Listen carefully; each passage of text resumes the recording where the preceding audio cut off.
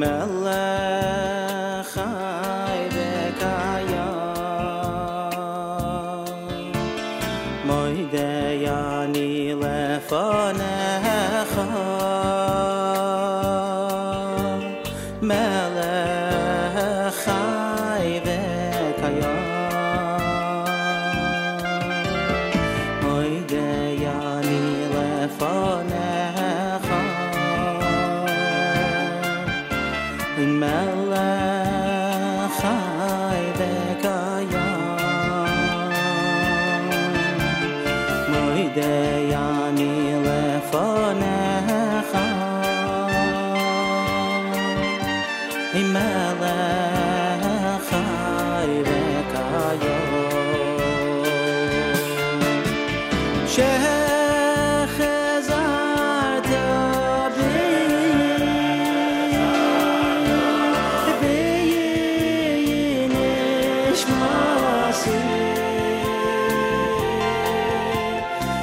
Nishmasi b'chama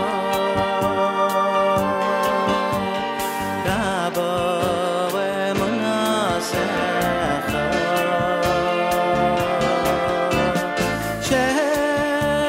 Shechazarta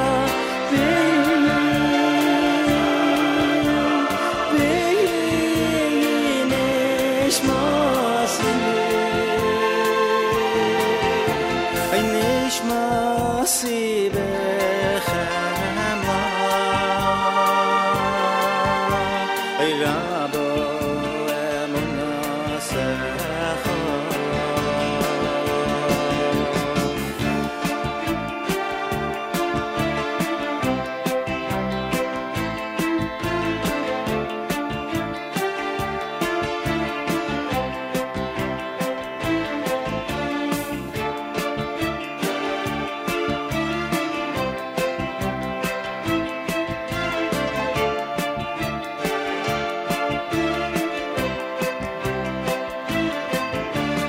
Moidei ani lefanecha melech chai v'kayam Moidei ani lefanecha melech chai v'kayam Moidei ani lefanecha melech chai v'kayam Moidei ani lefanecha melech chai v'kayam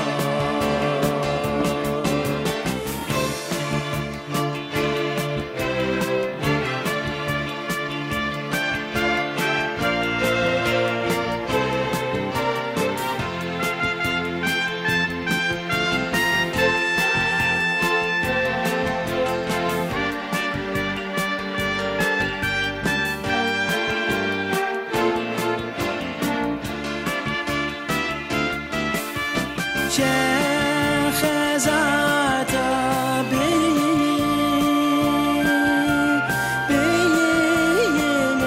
nishmasi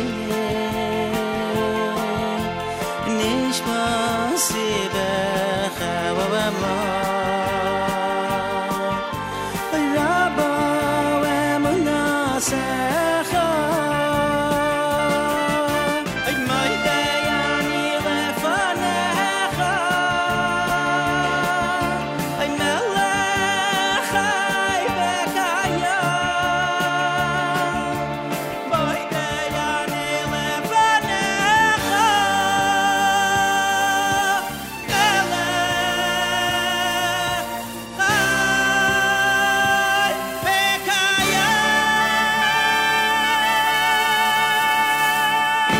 minutes after 6 a.m. Good morning, everybody. My name is Nachum Siegel. Welcome to a Friday, Erev Shabbos. This is your Jewish Moments in the Morning radio program.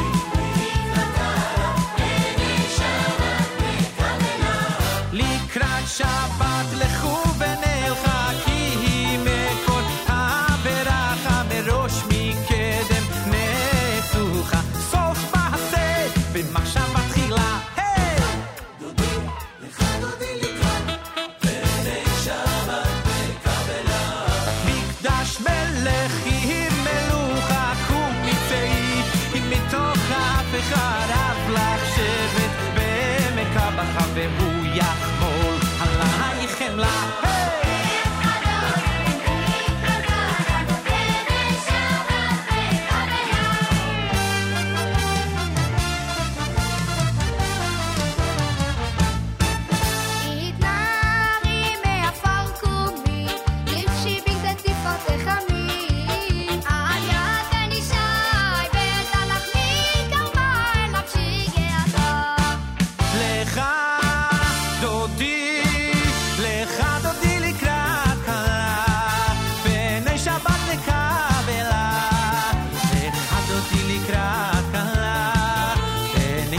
לקבלה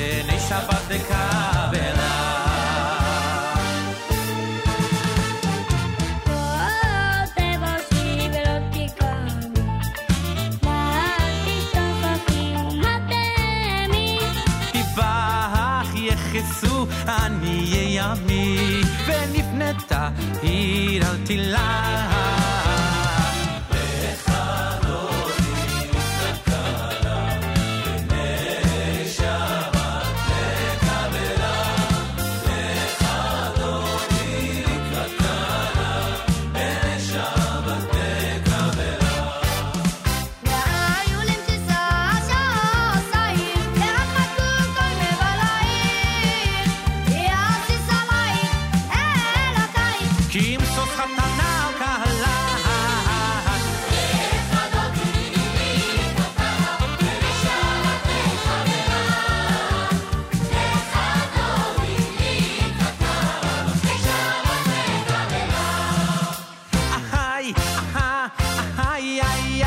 ימינו שמאל תפרוצי ואת השם תריצי הידי איש בן פרצי ונשמחה ונגילה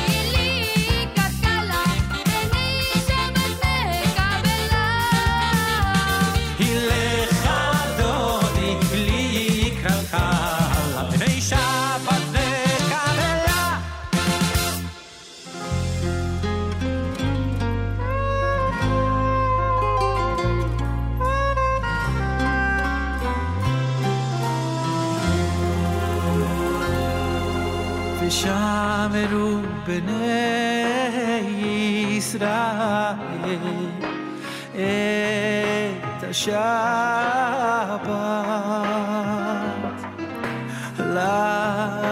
לעשות את השבת לדורותם ברית עולם איי איי איי ביני ובין בני ישראל עוד היא לעולם כי ששת ימים עשה השם את השמיים ואת הארץ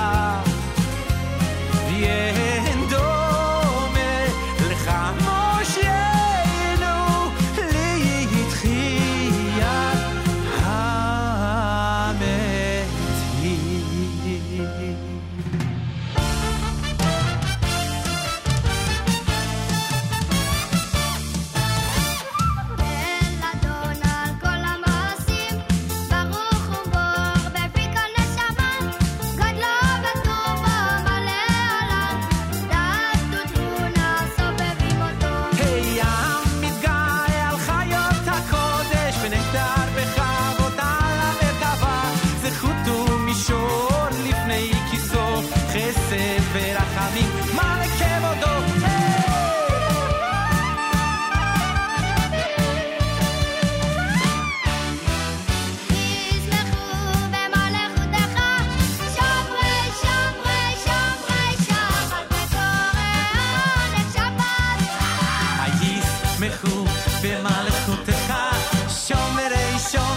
שומרי שבת בקורי יוני שבת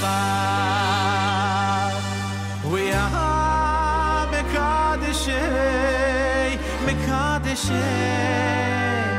מקדשי שבי שבת We are מקדשי שבי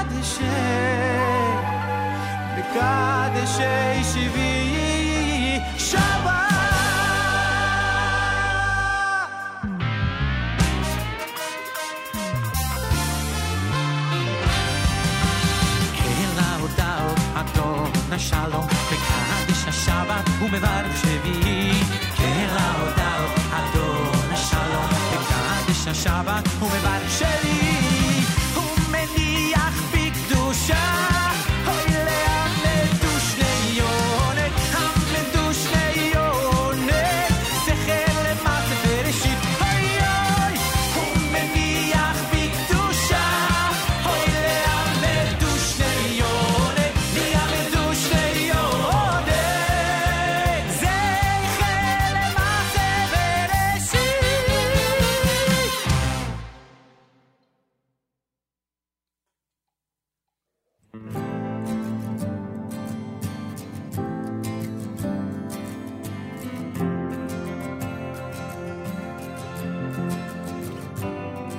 You've waited all this while, still without a child, yet your faith in me remains strong.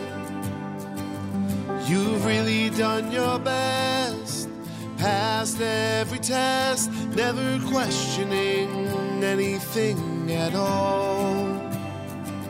So this I promise you, if you promise to stay true, your children will be like the stars in the sky, this vast universe before your very eyes, endless in number and endless in size. You couldn't count him if you tried, I promise you tonight.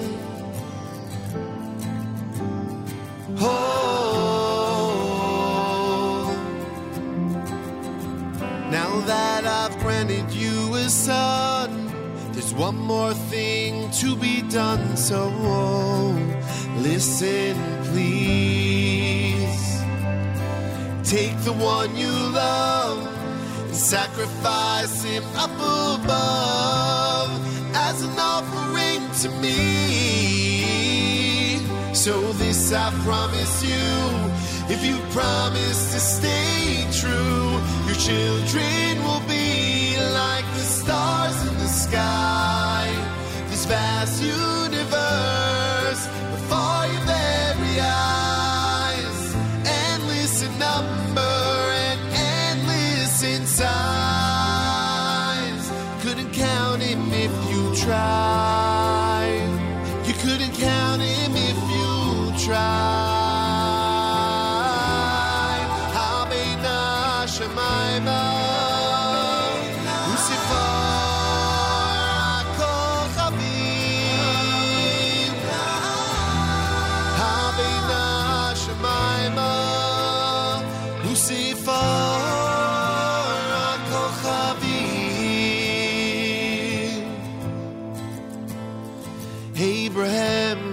Abraham, please do not move your hand.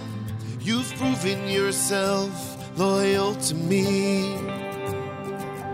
Your name will carry on, your nation will grow strong, a promise kept throughout history. So this I promise you, if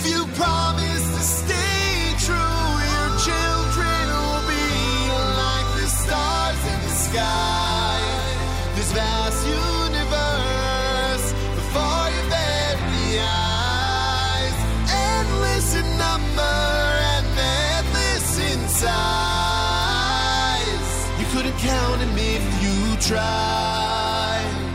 You couldn't count on me if you tried. Couldn't count on me if you tried. I promise you tonight.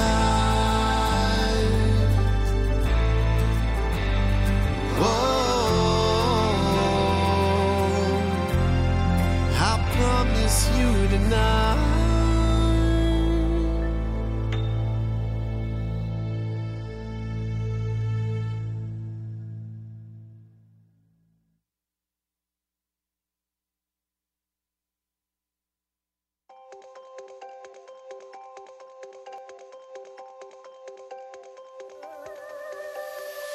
מי לא רוצה שיהיו לו בחיים רק ימים טובים, שמחה תמיד. אין בידינו לשנות הרבה דברים, אבל נוכל עוד להחליט שלא לדאוג על מה שעוד יכול לקרות, מה יכול להיות שם בעתיד, ולא לבכות על האתמול והשושום, כי יש לנו רק את היום. את היום, כי יש לנו רק את היום, רק את היום. תעזוב את כל מה שהיה בעבר, ואל תחשוב על מה שעוד יכול להיות מחר, כאילו יש רק את הרגע הזה, הנה כאן זה הזמן, here and now.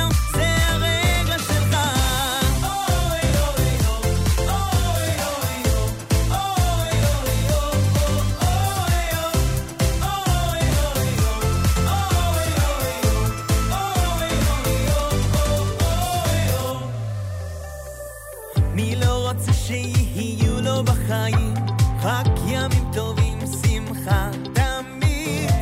אין בידינו לשנות הרבה דברים, אבל נוכל עוד להחליט שלא לדאוג על מה שעוד יכול לקרות, מה יכול להיות שם בעתיד, ולא לבכות על האתמול והשלשום, כי יש לנו רק את היום. את היום, כי יש לנו רק את היום, רק את היום. תעזוב את כל מה שהיה בעבר, ואל תחשוב על מה שעוד יכול להיות מחר, כאילו יש רק את הרגע הזה, הנה כאן זה הזמן, here and now.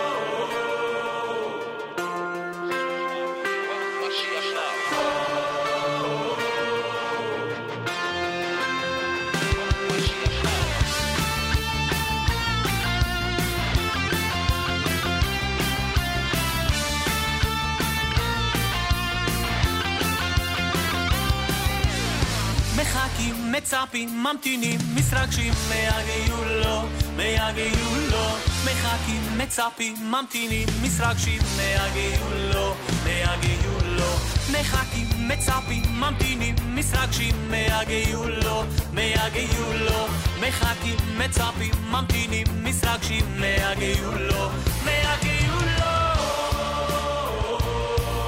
הנה הנה הוא פה,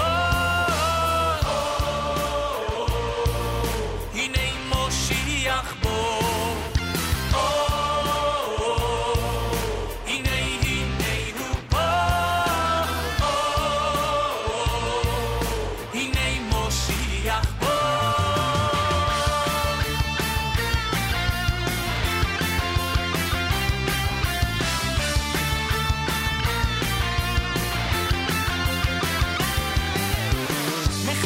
מצפים, ממתינים, מתרגשים, מהגיעו לו, מהגיעו לו, מחכים, מצפים, ממתינים, מתרגשים, מהגיעו לו, מהגיעו לו, מחכים, מצפים, ממתינים, מתרגשים, מהגיעו לו, מהגיעו לו, מחכים, מצפים, ממתינים, מתרגשים, מהגיעו לו, מהגיעו לו.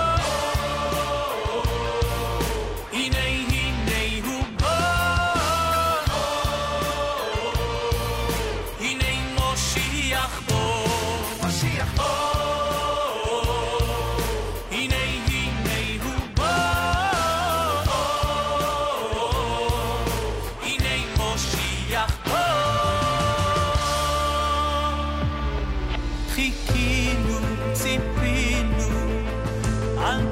שנה חיכינו, קיווינו לראות את פניך, חיכינו, ציפינו באמונה שלמה, חיכינו, קיווינו, הנה משיח בא.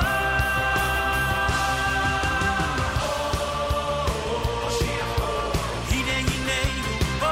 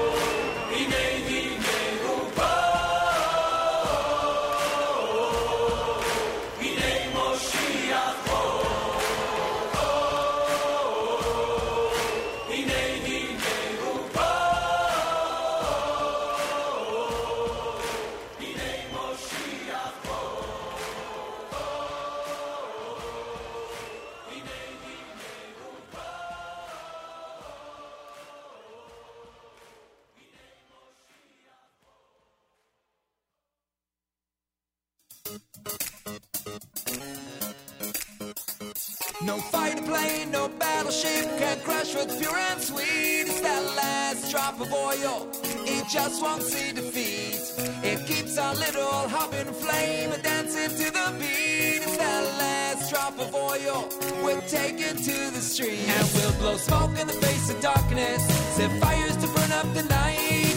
Tell and retell all your stories, be a miracle of light. Blow smoke in the face of darkness, set fires to burn up the night. Tell and retell all your stories, be a miracle of light. Canto estinom, no canto nikmosom, giboyri miyad chaloshim, Rabbi biyad biyad. I'll be a nest, I'll be a bright light, I'll be a miracle, I'll be a miracle of light. I'll be a nest, I'll be a bright light, I'll be a miracle, I'll be a miracle of light. Crushed like an olive, let your oil flow. When there's nothing left, your true colors show.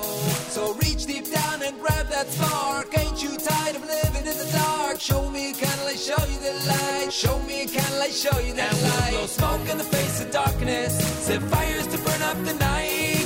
Tell and retell all your stories, be a miracle of light. Blow smoke in the face of darkness, set fires to burn up the night. Tell and retell all your stories, be a miracle of light.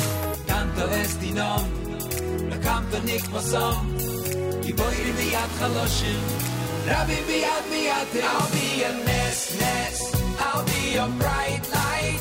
I'll be a miracle. I'll be a miracle of light. I'll be a nest.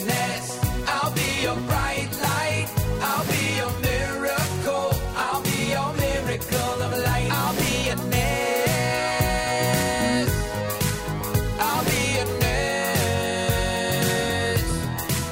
I'll be a nest.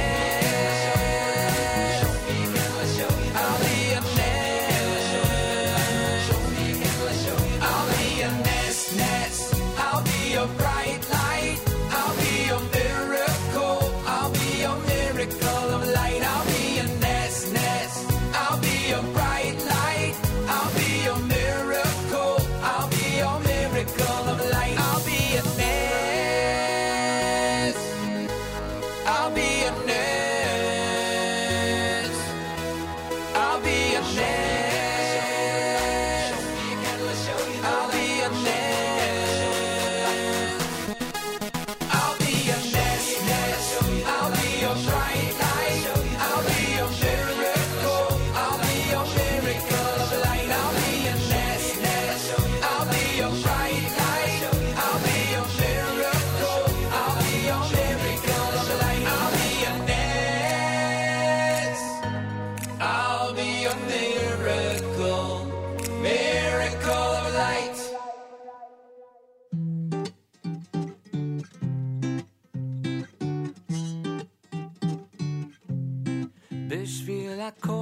For every waking moment, Bishvil HaKol, from all the nations we are chosen. Bishvil HaKol, for this Torah and all its deep meaning. Bishvil HaKol, anachnu modim. Bishvil HaKol, I got their smiles and their laughter.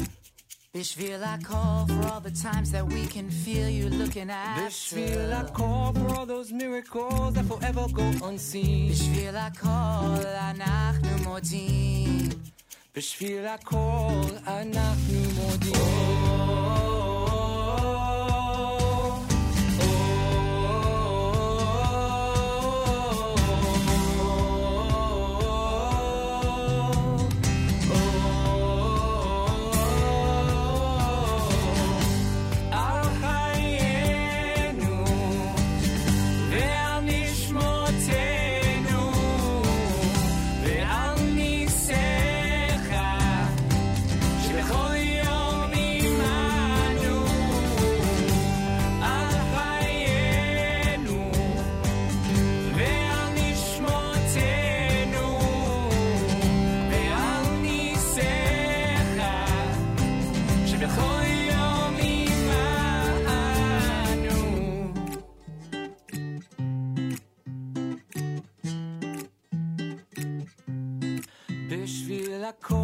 For this amazing world we live in. Bishvil HaKol, and every day you are rebuilding it. Bishvil HaKol, from the sunrise to the cool moonbeams. Bishvil HaKol, anachnu modim. Bishvil HaKol, anachnu modim.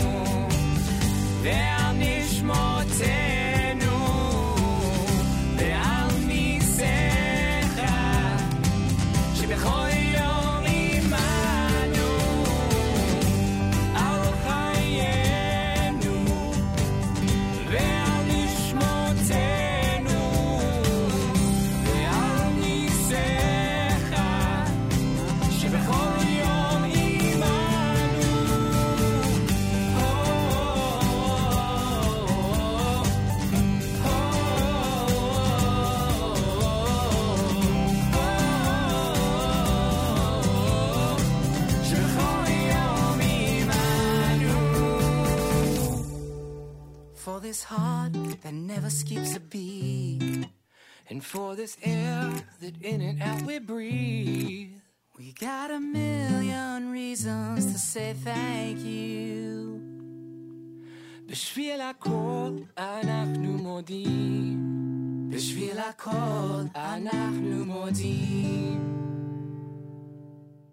Oye chazak, chazak, chazak, Yidin lechal zich stark, Ya hazorim, Ilei yuchim yoim al chazak.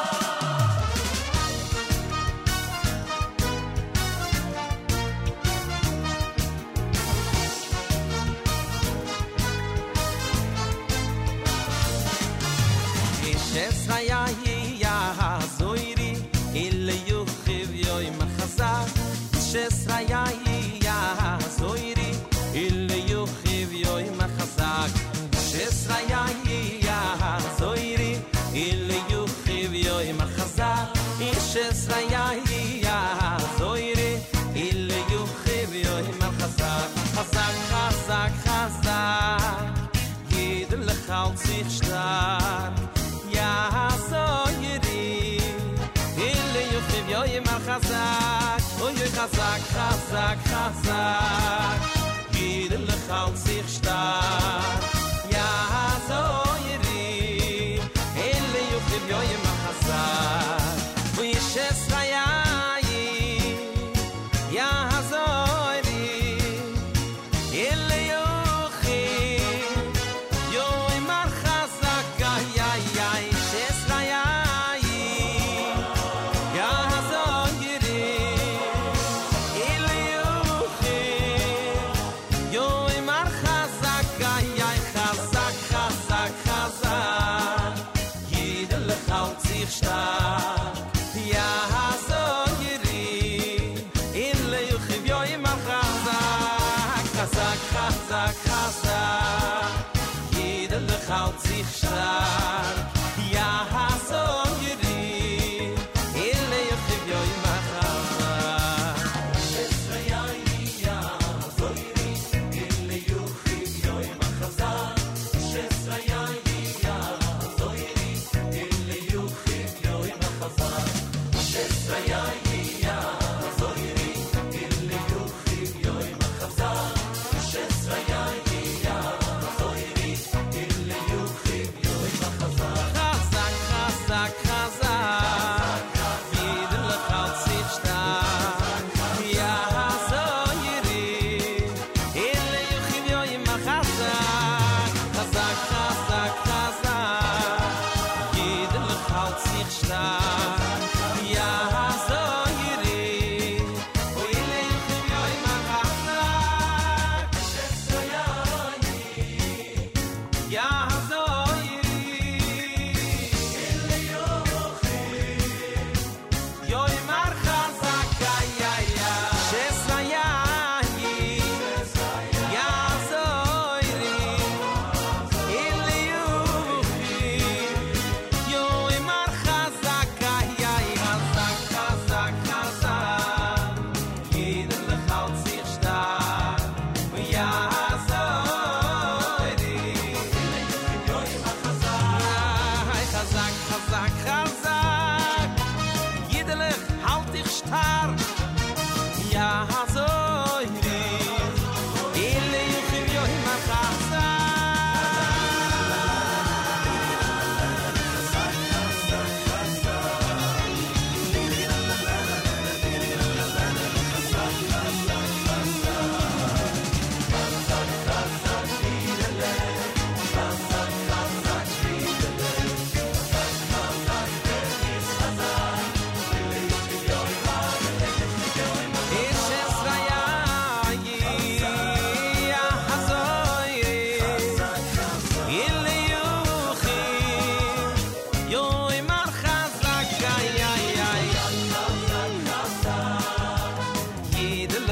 Sich stark. Ilei yuchim yoim al chazak. Oye chazak, chazak, chazak, Yid lechal sich stark. Ya hazoiri, Ilei yuchim yoim al chazak.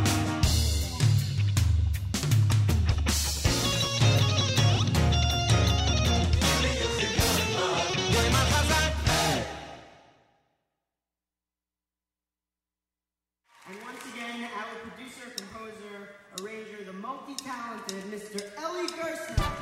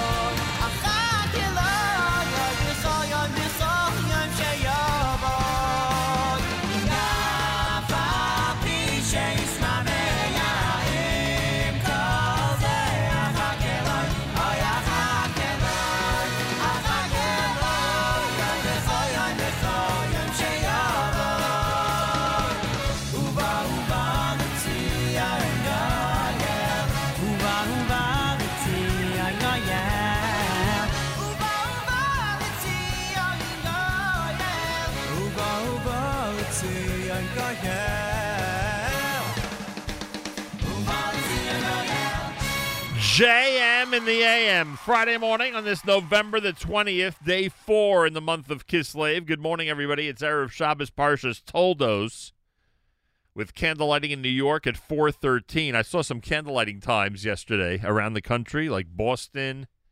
What was the other one? There was one in Boston.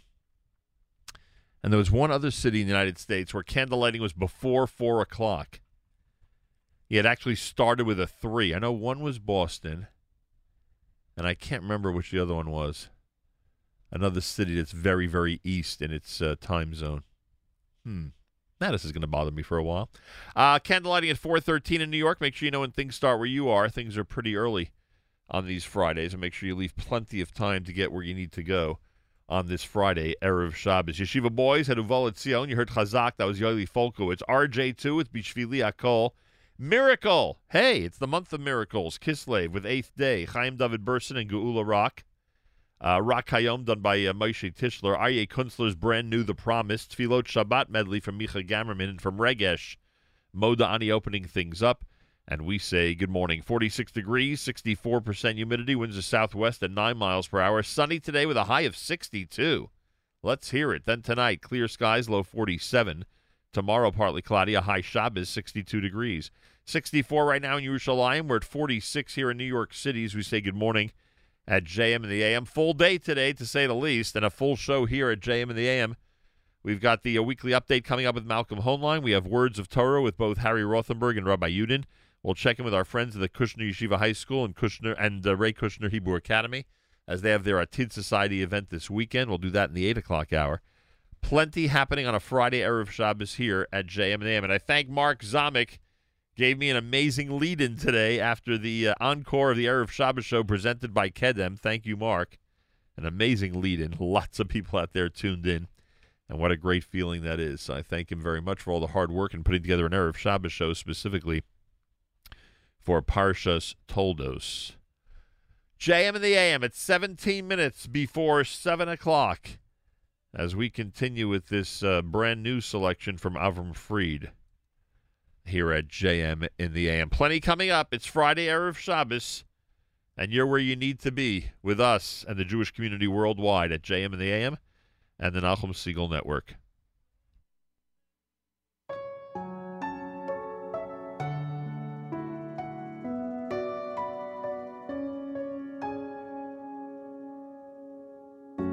Mi yodea kol ke'ev מרופא לי שבור לב יוצר אור וחושך עושה שלום ומלחמה מי יושב על כיסא דין מתכסה ברחמים מוחל וסולח מביט ויודע ומי ירפא ליבי אל מי אני מתגעגע כמו ים שאין לו חוף רק תגיד לי מי יחבק אותי ואבטיח שאני לא אכנע בסוף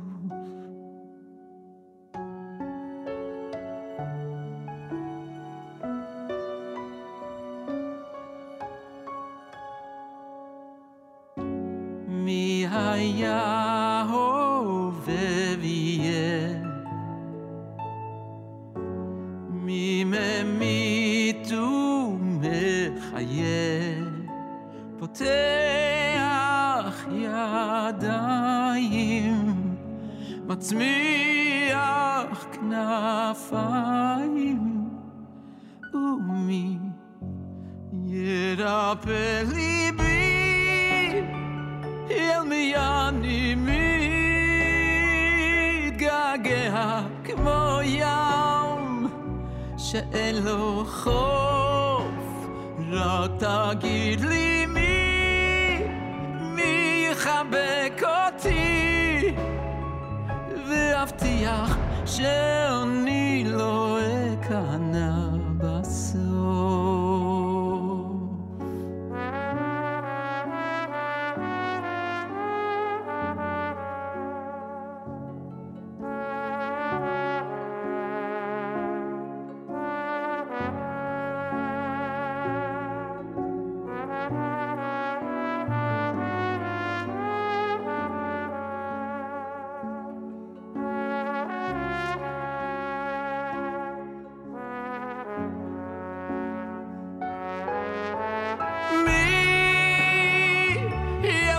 אני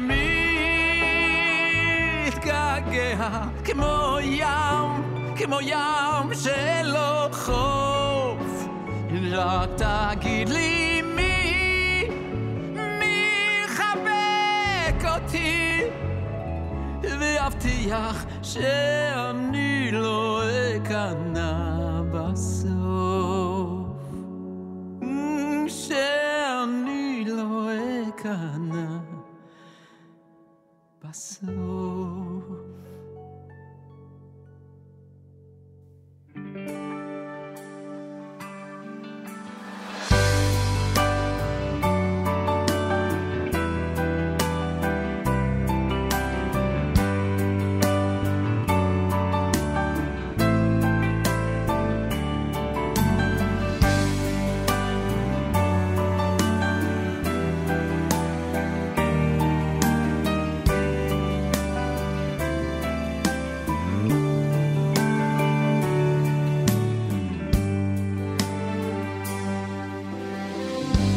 חיים היא למחזיקים בה בשמחה המיושר. עץ חיים היא למחזיקים בה בשמחה המיושר.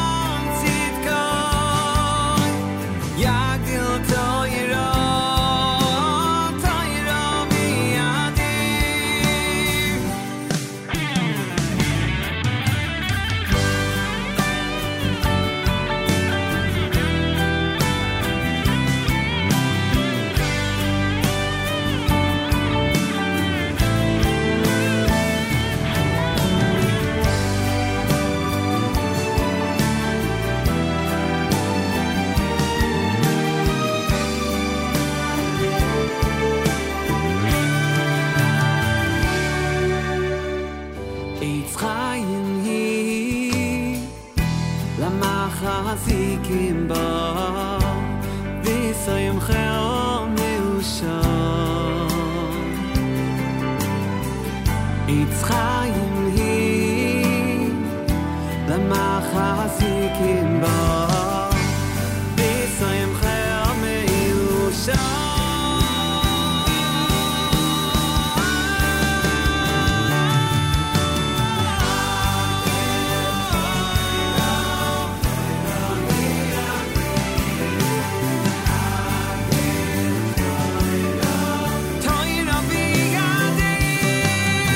Hashem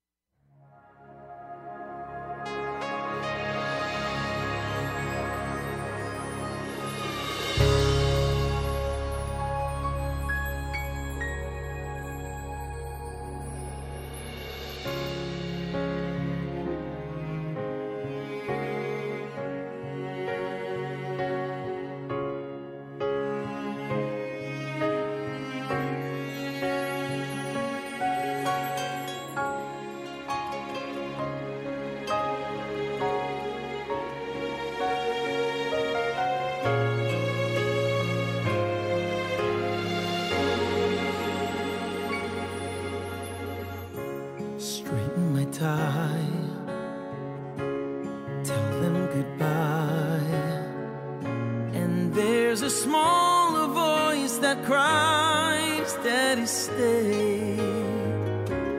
But I must go on with the show. I have to wipe away the tears, 'cause I know that I'm gonna miss them so.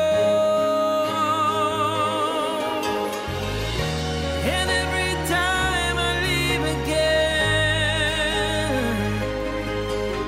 I leave a part of me right there at home with them.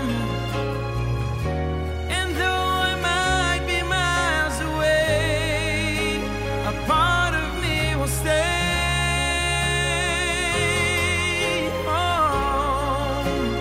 That's where I belong. I can't be gone too long. I'm just waiting to come home.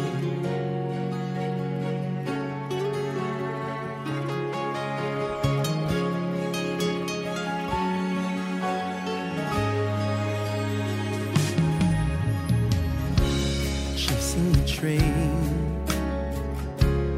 catching a plane, 'cause there's so much I wanna share with the world. It's funny somehow, with people around, with all the music and the lights, I'm alone. All I can think of is home. And every time I leave again, I leave a part of me right there at home with them. And though I might be miles away, a part of me will stay. Oh, that's where I belong. I can't be gone too long. I'm just waiting to come home.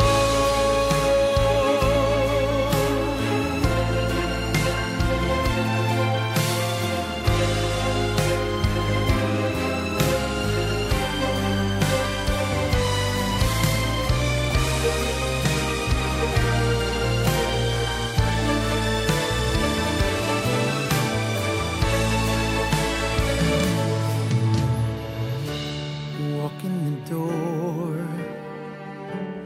feeling the warmth, and there's a sign, welcome back, Daddy dear. Children so pure, love that endures. And now I wipe the tears of joy, 'cause I know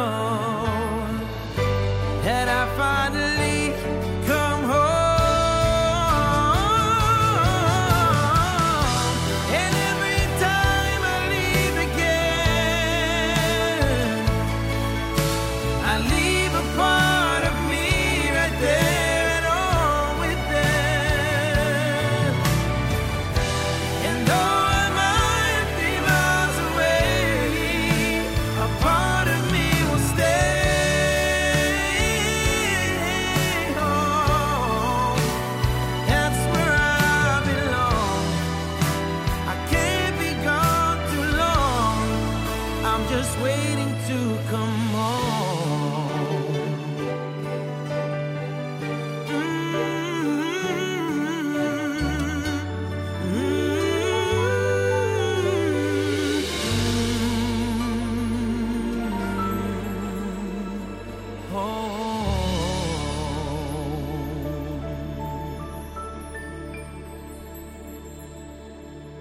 JM in the AM. Home is done by Mordechai Shapiro. Before that, you heard the Simcha Liner selection, Eitz Chaim He, here at JM in the AM.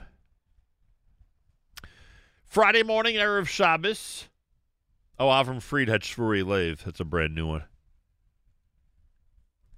here on a Friday Erev Shabbos. Candlelighting at 4:13 here in New York. Thursday is Thanksgiving, by the way. Talk about the calendar moving. Someone said to me yesterday with COVID, it seems that the time flies, but the calendar never moves. I would say the opposite. I think time's at a standstill, and the calendar's moving like crazy. And yes, next week, we discovered this while we were doing the live lunch yesterday. And by the way, if you missed yesterday's live lunch, Mayor K was on for a long time, and he has so many cool projects going on. You want to check out that archive at NachumSegal.com. Anyway, yesterday during the live lunch, we were like, what? Next week's Thanksgiving? No Thursday live lunch? And, where has all this time gone? Last night, I walked into Aaron's Casino Farms, and they have, I don't want to say thousands, but certainly, well, how do I put this? They had a lot of choices when it comes to lighting Hanukkah menorahs, all the different oils and candles. And I said to myself, what? It's Hanukkah already? Yeah, we're in Kislev, and Hanukkah is 2 weeks from Thursday night. Hard to believe, frankly, hard to believe. So yeah, time is flying by, and this coming Thursday is already Thanksgiving, which is, again, hard to believe. It's America's one and only Jewish Moments in the Morning radio program, heard on listeners-sponsored digital radio around the world on the web at NachumSegal.com and the Nachum Segal Network, and, of course, on the beloved NSN app. Guy on the background. We'll do our news from Israel coming up. Malcolm Hoenlein coming up with a weekly update. We'll also check in with our friends from Nefesh B'Nefesh. Harry Rothenberg coming up next after our news with Parshas Toldos. Galei Tzahal, Israel Army Radio, 2 p.m. newscast for Friday is next. Boker Tov from JM and the M. גלי צהל השעה 2, שלום רב, כאן אלעזר בן לולו עם מה שקורה עכשיו. ועדת השרים להכרזת אזור מוגבל תתכנס בשעה זו לדיון על הטלת הגבלות על יישובים בהם נרשמת רמת תחלואה גבוהה. השרים צפויים לאשר הטלת סגר על נצרת. ברגע התפשטות התחלואה ביישובים הערביים אמר איימן סייף, ממונה הקורונה במגזר הערבי לנורית קנטי בגלי צהל, סגר מקומי אינו פתרון.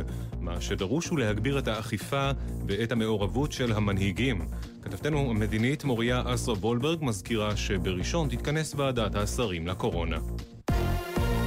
פעוטה כבת 8 חודשים נמצאה מחוסרת הכרה במיטתה בביתר עילית. צוות מגן דוד אדום ביצע בפעולות החייאה במקום ופינה אותה במצב אנוש לבית החולים שערי צדק בבירה, כך מעדכן כתבנו שחר גליק. בבית העלמין באחד היישובים סמוך לאשקלון ננעלה הלווייתו של הפעוט בן 4 חודשים שנרצח על פי החשד על ידי הוריו. כתבנו בדרום רמי שני מוסר שההורים הגיעו להלוויה בליווי משטרתי כבד כשהם אזוקים. מעצר האם הוארך עד יום שני ושל האב הוארך עד יום חמישי. גבר בשנות ה-40 לחייו נפצע באורח בינוני במהלך רכיבה באופנוע שטח סמוך לקיבוץ צאלים ופונה למרכז הרפואי סורוקה בבאר שבע. מנהלות ומנהלי אגפי החינוך ברשויות המקומיות פנו לשר החינוך גלנט ולחברי ועדת השרים לקורונה בדרישה להחזיר את כלל תלמידי מערכת החינוך ללימודים בהקדם. כל יום שעובר ובו בתי הספר נשארים סגורים מייצר מציאות של בידוד, ניכור, ייאוש והגדלת פערים, כתבו הבכירים. כתבנו לענייני חינוך דורון קדוש מוסר שעל פי הצעתם כל התלמידים יחזרו ללימודים למשך יומיים בשבוע בלבד. בנוסף, בבתי הספר יבוצעו בדיקות קורונה אחת לשבוע. כוחות משטרה התרו במהלך הלילה והבוקר 2 מסיבות טבע באזור ירושלים, בהן השתתפו עשרות בני אדם. השוטרים החרימו את הציוד, כנסו את המארגנים ועיכבו לחקירה מספר עצורים בחשד להחזקת סמים. ידיעה שהעביר כתבנו בבירה יובל סגב.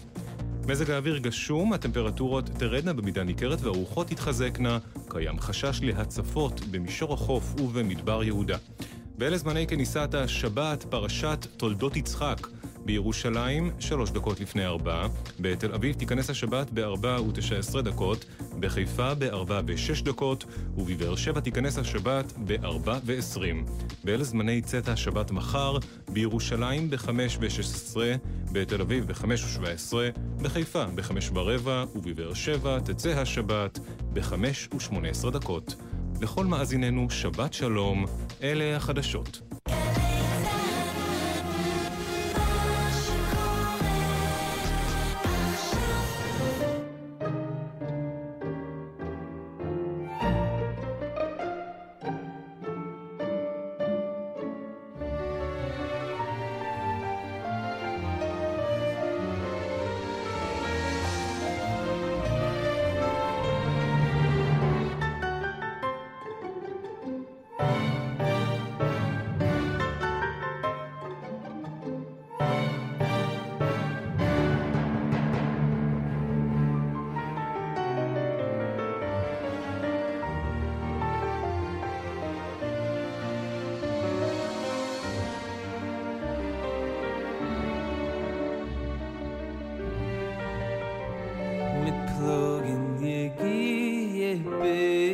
schwer.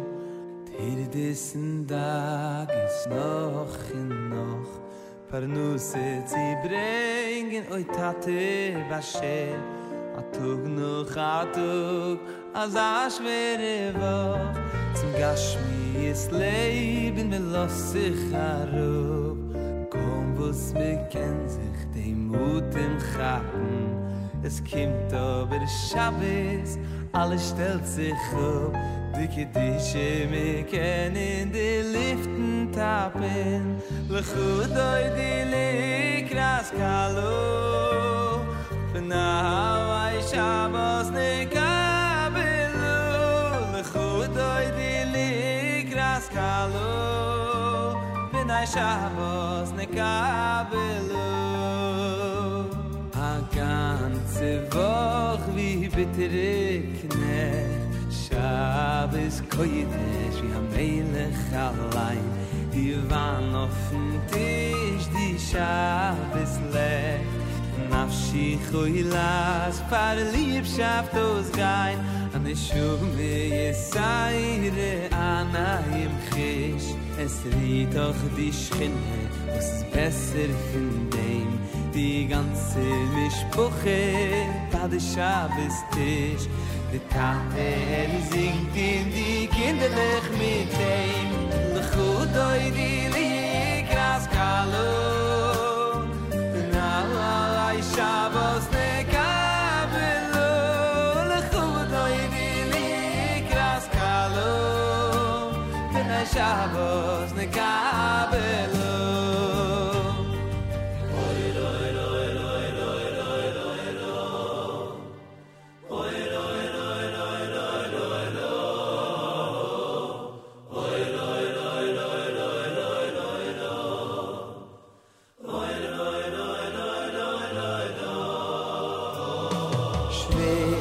Scheiden mit dem letzten Blick Lechtige Shabbos an himmlischen Schein mit Gagim ich war wenn kimmst die Zerrig dann von dem noch amol mekabel sie sein Lechudoi di Likras Kalo Now I Shabbos nekabelu Lechudoi di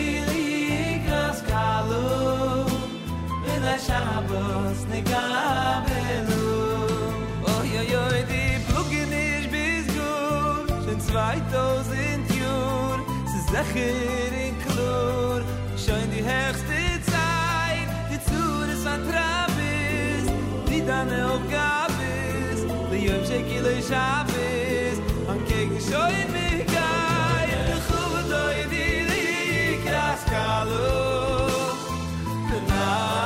Shabbos nekabelu lechudoy di likras kalo B'nai Shabbos nekabelu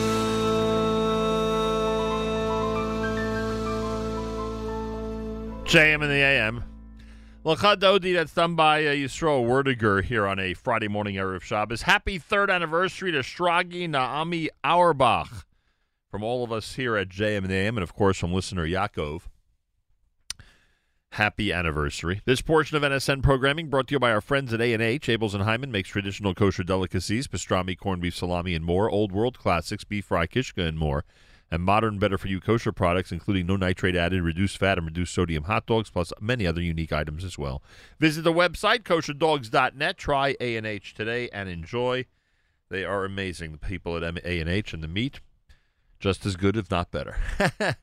Don't forget our friends at Partners in Torah have an incredible initiative. You got to check it out. Partnersintorah.org/Shabbat. Partnersintorah.org/Shabbat. Partnersintorah.org/Shabbat. Go to that website. Find yourself a partner. Get through the 3 weeks of Shabbos curriculum. It will enhance your life and certainly help those who want to connect more with our heritage to do so. Partnersintorah.org/Shabbat. Check it out today. Mazel Tov to my Ohel Beis Ezra neighbor and fellow congregant at the Mizrahi Apollo Mizrahi, Baruch Lunzer, and his parents Pam and Robert on the marriage this Sunday, please God, of his sister and their daughter, Rena, to Eliyahu Kitay of Toms River, New Jersey. To the Lunzers and the Kitays, we say Mazal Tov from all of us here at JM in the AM. Harry Rothenberg has some wonderful things to say about Parshas. Oh, I should get to the right computer to do this, right? Yeah. Harry Rothenberg has some wonderful things to say about Parshas Toldos, and he's with us now at JM in the AM. Immediately after Jacob, Yaakov successfully impersonates his twin brother Esav in order to receive the special blessing of physical prosperity from their father Isaac, Yitzchak. Esav arrives. He figures out what has happened, and he screams out a great and bitter cry. Maybe he was insincere. Maybe they were crocodile tears. After all, this is Esav. He spent the first 60-plus years of his life deceiving his father into thinking that he's righteous when he's far from it. Or maybe it was sincere, an honest moment of reflection on Esav's part. Maybe he realized that he wasn't the man that he was pretending to be all those years. He wasn't the man that his father hoped he'd become, and maybe he regretted that. Indeed, if you look at Megillas Esther that we read on Purim, you'll see that Mordechai, a direct descendant of Yaakov, gets the news that Haman, a direct descendant of Esav, has convinced the king to sign an edict calling for the destruction of the Jewish people. And in virtually the same phrase that's used in our Torah portion, the Megillah tells us that Mordechai cried out a great and bitter cry. Certainly, his was sincere. Maybe it had to be, to counteract the sincere cry of Esav all those years before. Now, like Yitzchak, I'm the father, thank God, of twin boys. So I can imagine how painful it must have been for Yitzchak to see one twin so happy and one so upset. And you can feel his pain in the passages. First, he tells Esav that there's nothing he can do, but Esav keeps begging, so he relents. So Yitzchak gives him a blessing. But did he have to give him that blessing? He tells Esav that you'll have to serve your brother, but when you have cause to be aggrieved, you can throw off that yoke. The commentaries explain that what that means is that when the Jews stray, our enemies, Esav's descendants, will be able to overpower us. That's kind of a preview of Jewish history, isn't it? We move into an area, and we don't just blend into the woodwork. We do important things like discover the cure for polio and the theory of relativity. You'd think our non-Jewish neighbors would want to have us around, but consistently, they don't. Instead, throughout history, they enslave us. They burn down and ransack our holiest of places. They try to forcibly convert us. They expel us, or they exterminate us. Maybe Yitzchak was trying to create that friction because he understood that when anti-Semites come after us, they don't just look for the most Jewish-looking Jews, the ones with beards and yarmulkes. They look for any Jews, observant, non-observant, and everything in between. That forces us to remember our Jewish identity, to bind together. So maybe what Yitzchak was trying to do was to ensure that we wouldn't be fully welcomed, so that we wouldn't fully assimilate and the Jewish people would be lost. So as painful as it is to say, maybe Yitzchak knew exactly what he was doing. He wanted to make sure the Jewish identity would never be lost, that the Jewish heart would always keep beating.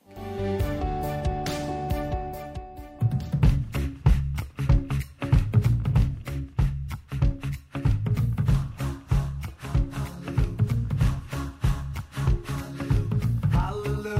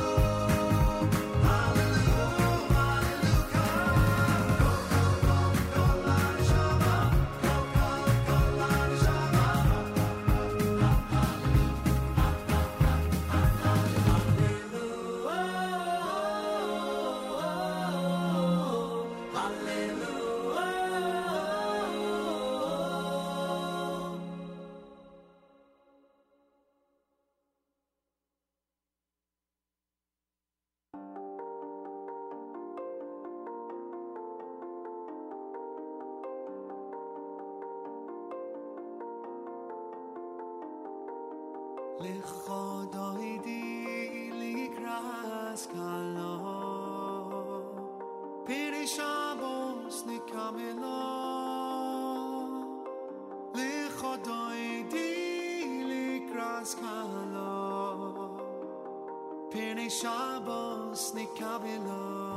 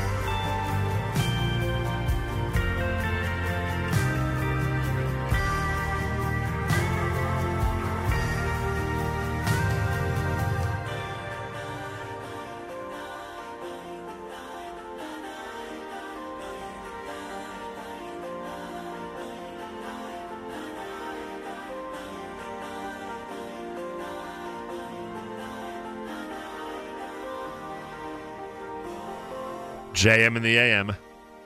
Friday morning broadcast on this Erev Shabbos Parshas Toldos, candlelighting at 4:13. By the way, I'll get to Mark Rosenberg in a moment. He's standing by. Baruch Hashem, we get to speak to him about Israel, which is always amazing. But I want to thank, I made the comment about candlelighting before 4 o'clock, so I should have guessed which of our amazing listeners would have commented. Of course, Trucker Yitz pointed out that Erev Shabbos this morning was, or candlelighting, this morning was in Melbourne, Australia at 3:58. I didn't realize that. I thought Australia was like in the middle of summer now. I got to check that. Catskills around 4:20. Honolulu. Oh, he's telling me the times in New York times. Okay, now I get it. So at 3:58 this morning here, they lit candles in Melbourne. The Catskills are around 4:20 this afternoon. Honolulu will be 10:31 tonight Eastern Time. Got it. Thank you, Trucker Yitz. I need better service than that. I need the numbers translated into the proper time zones. This listener says candlelighting in Sweden is 2:54. Wow. I thought it was cool when it's in the 3 o'clock hour. Sweden's 2:54. This listener says Budapest is 3:30. London is checking in at 3:46. Oak Park, California at 4:33, and they want to hear a Yehuda Green song. And listener Chaya says it's great to hear Galei Tzahal providing candlelighting and Havdalah times for Shabbos. And boy, is that, I forget sometimes to remind everybody that when we sometimes get down about the situation, we have to remember how lucky we are this generation. A state of Israel, an official national radio network that is broadcasting candlelighting times and wishing everybody a Shabbat Shalom on Erev Shabbos Toldot Yitzchak. That's how the announcer put it on Galei Tzahal just minutes ago. Pretty amazing. Mark Rosenberg is the vice president for diaspora partnerships at Nefesh B'Nefesh. We've got information that people need to know if they want to move to the Holy Land. Mark Rosenberg, a pleasure to welcome you back to JM in the AM. Good morning, Nachum Segal, where we are approaching a 4:02 Shabbat in Yerushalayim. You do have an official, I think, 3:59. Am I right that one of those weeks? I will refuse to see it as a number 3 yet. I am one of those people that are uncomfortable when Shabbos comes in with a 3 in front of it. I think that does happen 1 or 2 weeks in Yerushalayim. But again, Yerushalayim, not that I should accuse Jerusalemites of cheating on this, but you know that you do light candles. We do bring it in early, yeah. 40 minutes before sunset as opposed to 18. But of course, yes, Yerushalayim. Candlelighting is early. Everybody wants to speak to someone in Israel. You better get to it in the next hour and a half or so. Mark, the first question, we're now it's practically, what are we now? In month number 9 of the COVID situation, and we know that especially during the summer months, there was a tremendous spike in interest from North America in terms of Aliyah. Is that steady? Is now the period of time after Sukkot and with the school year having begun, are we still seeing this incredible rush of applications for North Americans to head to Israel? So it is a great question. We saw we're living the time of the unknown. We're not sure what's going to happen next month or sometimes even next week. And I'm here to report that we saw a slow dip in the Chagim. Things returned to normal level numbers, but the past 3 or 4 weeks they have returned to numbers that are double the comparison to a year before. So we maybe caught our breath during Chol HaMoed a little bit, but things are trucking along at a COVID pace. To see that applications and phone calls and emails are still coming in at over 100% the normal rate. It's unbelievable. As COVID spikes, Aliyah numbers spike. I mean, I know that you're going through a similar thing in Israel. Here in this area, it may not be as bad in terms of the numbers, but they're talking about another complete lockdown in Israel. I don't know how. So we got a little sooner. My fifth grader's talking to going back to school next week finally. So we were a few weeks ahead of you, not just bringing in Shabbat early, but a few weeks from the second spike of COVID. So things are calming down a bunch. But I think that it's really this is really one of the things that it caused when people stop and think about their planning. As long as this stretches out, people are now saying, okay, wait, should I adjust my plans and make sure that Israel is coming in instead of my 5 5-year plan. It's going to be my 1-year or 2-year plan. Right. I think that's one of the big after effects of the uncertainty that this COVID reality has brought in. Not necessarily the health implication, because everyone has the health worry about it here or there. It's a matter of the planning, and that it's causing people to really recalibrate and recalculate what they're doing. And it's definitely our phone is ringing, not ringing off the hook, but it is ringing constantly, and we are adding staff to make sure that we can make sure people get the best resources and advice. All right. So in addition to to what's happening right now, today, as you just described, children going back to school, etc. Mm-hmm. So the discussion in Israel's news departments, and it's obvious, we've seen the websites this morning, about a third lockdown, I assume is speculation about a third wave. And not actually, people looking at numbers and saying, oh my gosh, there'll be no choice, but we'll have to go into a lockdown again soon. So I didn't go to medical school, and I'm not a politician, but I read the news and read what the doctors and politicians are saying. And, I mean, the talk in Israel is much about Hanukkah. Things are going to be shut down again as a precaution from people celebrating and hanging out, maybe eating too many donuts. That could be a good health benefit to our diets.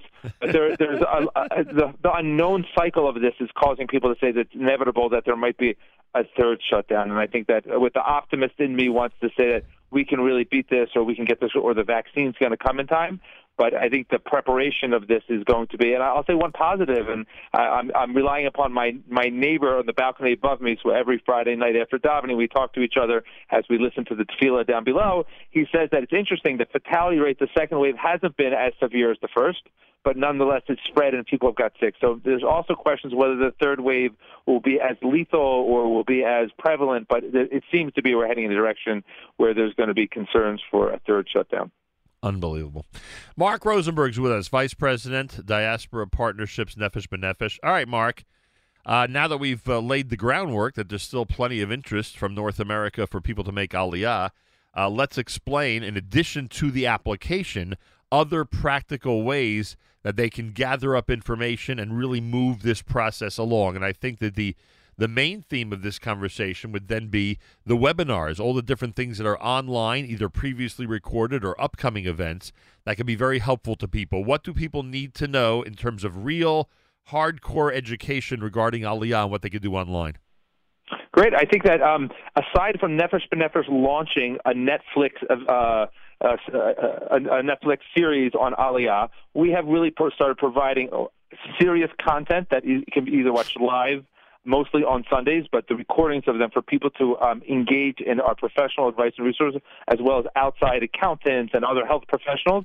And that's really great because they hear from the professionals. They can watch it at their own convenience or rewatch it, which we see happening again. And we also provide question and answer sessions. So instead of our staff flying out to the major centers where people are thinking about Aliyah, which is great if you're living in those major centers. Now, everyone across North America, and we're seeing even for interest around the world for our events, are able to log in and connect. And the numbers have really blown our expectations for the level of engagement. To say that 10,000 people actually were live with us for events the previous month was mind-blowing to think about that many people, and more people are watching the reruns of it. So it's not just when you schedule live events that people register or just pop on and watch. They are taking advantage of the fact that you've archived everything and that all these webinars are available right now on the site. And by the way, I saw some of them. I don't have the titles in front of me, but some of them are really specific. Some of them really specifically address either targeted occupations or industries. Some target those who have young children. Some target those who have specific questions on retirement, etc. I mean, you're trying really to give a direction to those who are looking for specific answers to specific questions. All this available on the website, right? Correct. So part of it's a reality and part of it's a luxury. The reality is, and I think that people of our age group are used to watching television live, when most people today do not watch live television. They'll either TiVo it, or they used to TiVo it, and now, or they'll watch it or they'll binge watch it whenever they want. Right. So that's a reality, is that suddenly when you can bundle the content and people want to say, okay, these are the 3 articles, so I'm going to sit down and watch episode 1, 2, and 3. It's nice to have it at the convenience that they want. And the luxury part of it is as if we were traveling to be out in Teaneck or go down to Silver Spring as Los Angeles, Chicago, wherever we might go, to have an event for bringing a child with special needs or special education wouldn't draw out a lot of people because how many people in Chicago might have that concern or in places. But when you can have a niche event to say this is an event for nurses, okay, or nurse practitioners, or this is an event for people who have real estate or working from home for companies based in Israel, we can obviously provide that, and we're seeing over 150, 200 people coming to that specific topic spread out, so you can have that niche entertainment, and it's a thrill to see the engagement that's on it. The appreciation is great, but the fact that people are engaging and saying this was transformative, it allowed me to take 1 or 2 or even 3 steps forward in my decision-making process is really giving us great satisfaction, and it's going to be a real challenge for us as we hopefully return to flying and doing our events, because the face-to-face encounters are really, really important. But there's going to be a need for us to continue this niche content because people really appreciate the focused attention. With all this in mind, you can go to nbn.org.il, nbn.org.il. I'll give you a sample of what they have planned for this weekend. On November the 22nd, this Sunday at 12 noon, there's a webinar on joining the IDF post-college. This coming Sunday at noon, there's a webinar on buying a home in Israel. This coming Sunday at noon, this coming Sunday at 1 p.m., this is all Eastern time. There's a webinar on getting ready for your job search. On December the 6th at 1 p.m., Tech Ops with a focus on health tech. On November the 29th at 1 p.m., exploring employment in Israel. Again, this coming Sunday, this we mentioned, renting in Israel. This coming Sunday, November the 22nd, beginning at 2 p.m. These are just some of the upcoming webinars that you can take advantage of at nbn.org.il, nbn.org.il. And again, as Mark said, live content, it's being provided, content that's up there and archived for you to look at and review as often as you want, whenever you want. Is up there on the site as well. Take advantage, everybody, nbn.org.il. It's not just about getting in that application. It's getting answers to your questions. And in terms of these niche programs, really zeroing in on the specific questions you might have. I like the fact that you are addressing so many different age groups, those who are in college and thinking about the IDF, those who are older and thinking about retirement, those with young kids and thinking about how to do that, those who may want to rent or buy. I mean, it's endless, Mark. It's endless how much you could break this down. And we take suggestions. We're happy to do a session for vegans making Aliyah as well. Exactly. Or, I'm very tall. You're tall people making Aliyah and issues involved in it. We are thrilled to be responsive and to see this need. And I think that when you mentioned earlier about the radio in Israel talking about the Shabbat Parsha and the times, when we take a step back and think about the amazing times we live in, it's so wonderful to realize that people can do it so successfully and have the ease to do it. And just because you can't get on a plane right now to visit, to check out neighborhoods or check out appliances, we are seeing that people are taking those virtual steps forward, and we're the partners in that process. We want to make sure that everyone who has the desire can make sure that they have the results.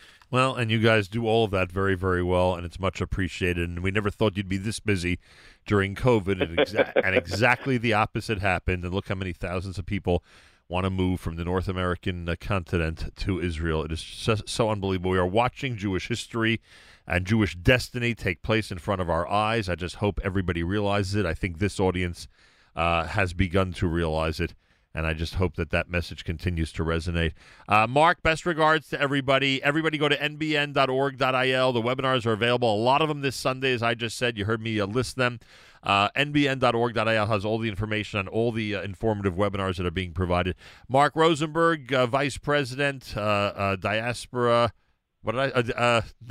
Partnerships. Thank you, Diaspora Partnerships. I'll be everyone's partner. Reach out to us. We'd love to help. And Shabbat Shalom to everybody. Nefesh b'nefesh. Thank you, Mark, and Shabbat Shalom to you. Woo!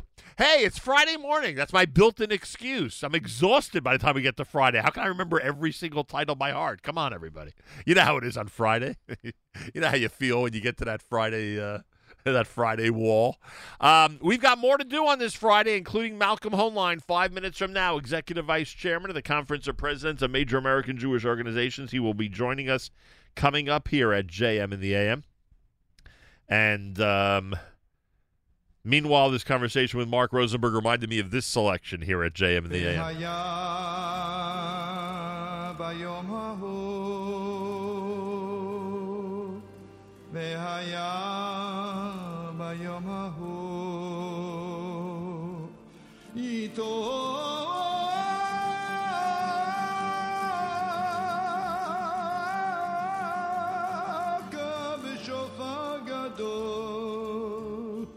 שופר גדול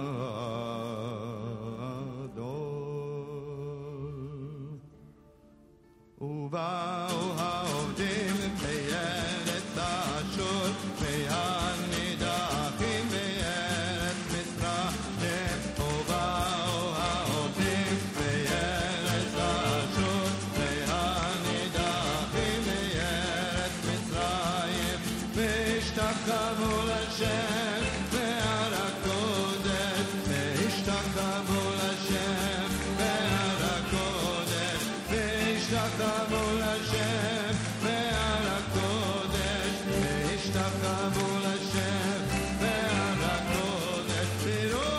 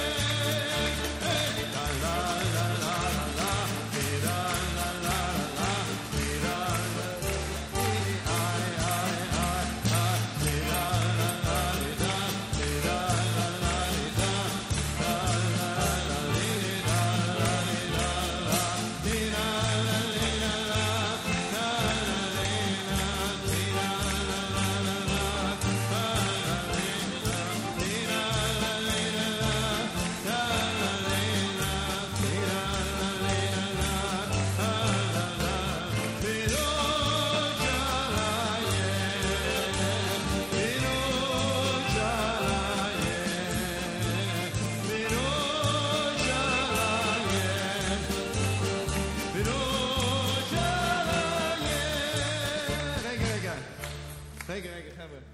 מדוע אתם שותקים? מדוע אתם שותקים, רבותיי? מה אתם מחכים?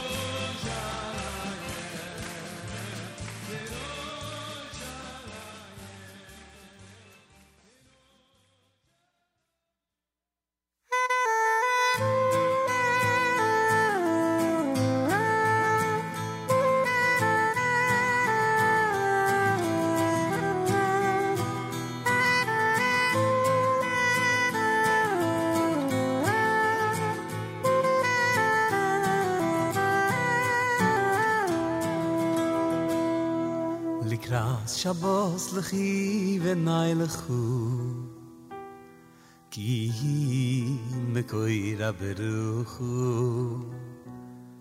My roish mikedem nesichu Soif maase b'machshavut chilu Likrat Shabbos lechi v'nai lechu Ki mekoira beruchu My roish mikedem nesichu Soif maase b'machshavut chilu Lechu doidi Likras kalos V'nai Shabbos nekabelu Lechu doidi Likras kalos V'nai Shabbos nekabelu Lechu doidi Likras kalos V'nai Shabbos nekabelu Lechu doidi Likras kalos V'nai Shabbos nekabelu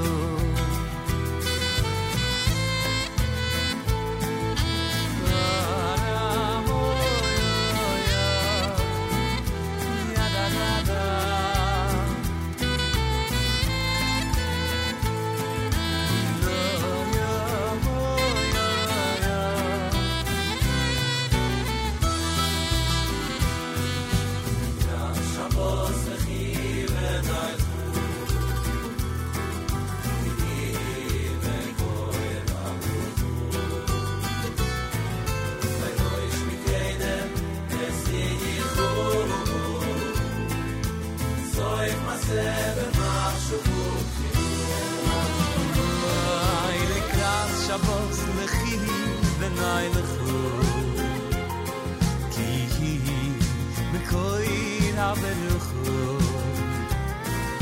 My roish mikedem nesichu Soy maase b'machshavut chilu Lechu doidi Likras kalos V'nai Shabbos Lechu doidi Likras kalos V'nai Shabbos nekabelu Lechu doidi Likras kalos V'nai Shabbos nekabelu Lechu doidi Likras kalos V'nai Shabbos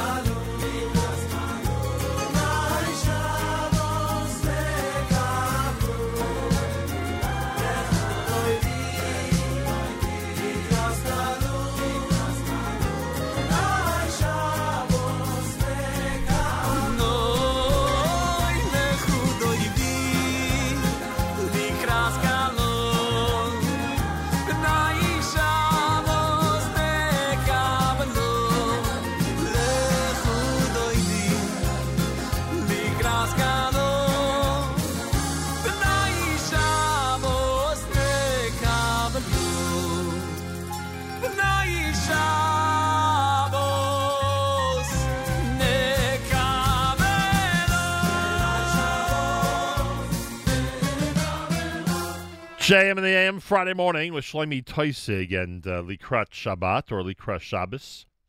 Shlomo Kalbach before that with Voa Ovdim. My thanks to Mark Rosenberg, friends at Nefesh B'Nefesh, for checking in. Go to nbn.org.il for their webinars.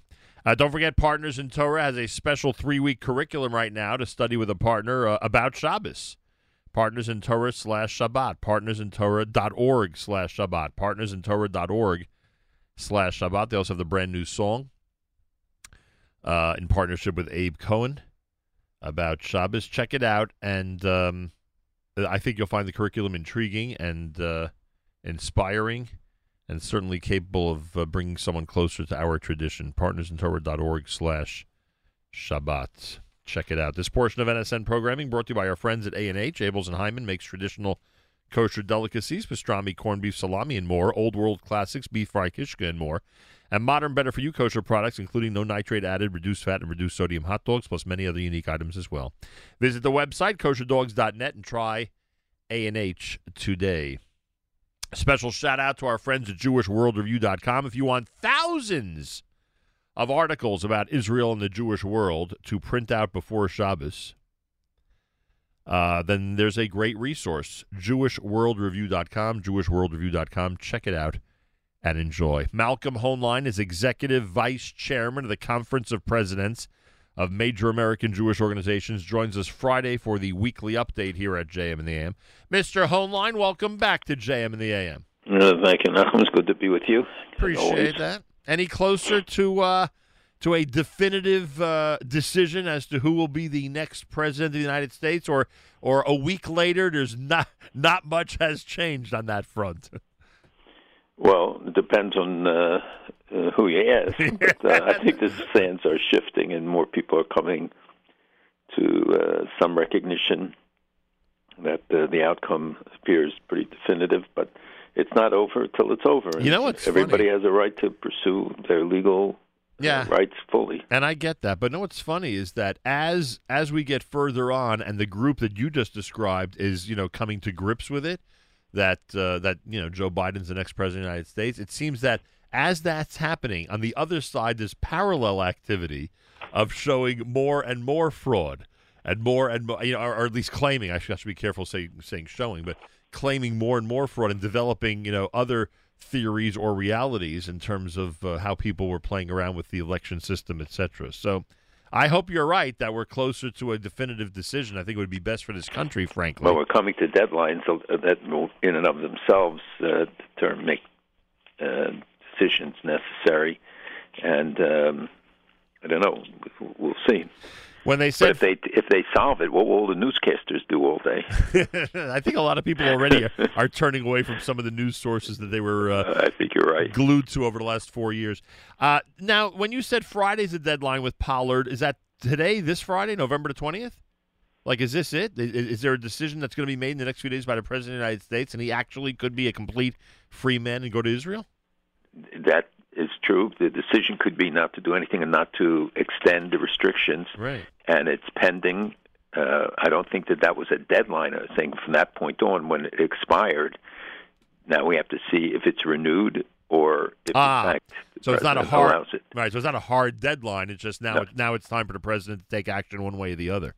Right. And they are waiting every day, the Pollards, to see very anxiously. Yeah, I can imagine that this actually take place. And it's funny now reading news sources that did not publish editorials pro Pollard over the years, now basically saying it's time to really just, put this thing to an end and let him go to Israel if he wants to.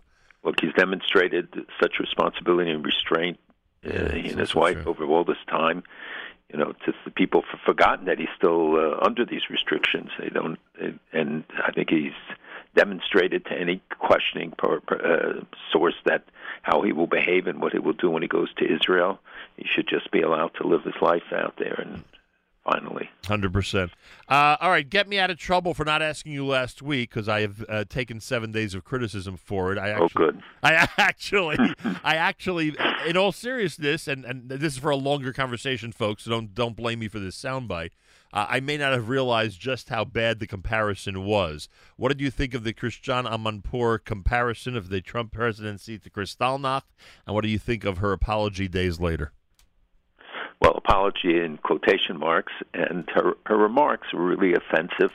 It diminishes the Holocaust, and I can't get into people's heads to what the intent is. I know what the impact is, and it's not just there. I mean, there was a synagogue in Boston where the clergy wrote a letter or some memo report to their members in which they drew similar references. It's people don't understand. This, number one, diminishes the Holocaust. If people think this is what the Holocaust was about, they're not suffering, they're not in prison, they're not in concentration camps, they're not dying from it, and we have to be strong in our responses to it in order to make sure that it doesn't become commonplace and it doesn't become that this diminution of the Holocaust, the denigration of the suffering of the people during the Shoah doesn't become acceptable. Yeah, understood. And whether we want to accept or describe her apology as a sincere apology, I guess, is a subjective, depends on the way people view her in general and the way she handled the situation. So we were speaking to Mark Rosenberg from Nefesh B'Nefesh before, and of course I'm sure you've seen the reports. I mean, Israel could actually be going into a third lockdown now with fear that the Hanukkah holiday, which is just 2 weeks from this coming Thursday night, could, again become a spreader because of parties and people getting together, time off from school, etc. I don't know, Malcolm, and frankly, this is really not a question, but I'm sure you have the same kind of reaction I have. I don't know how people are doing it. I don't know how people are doing it in this country.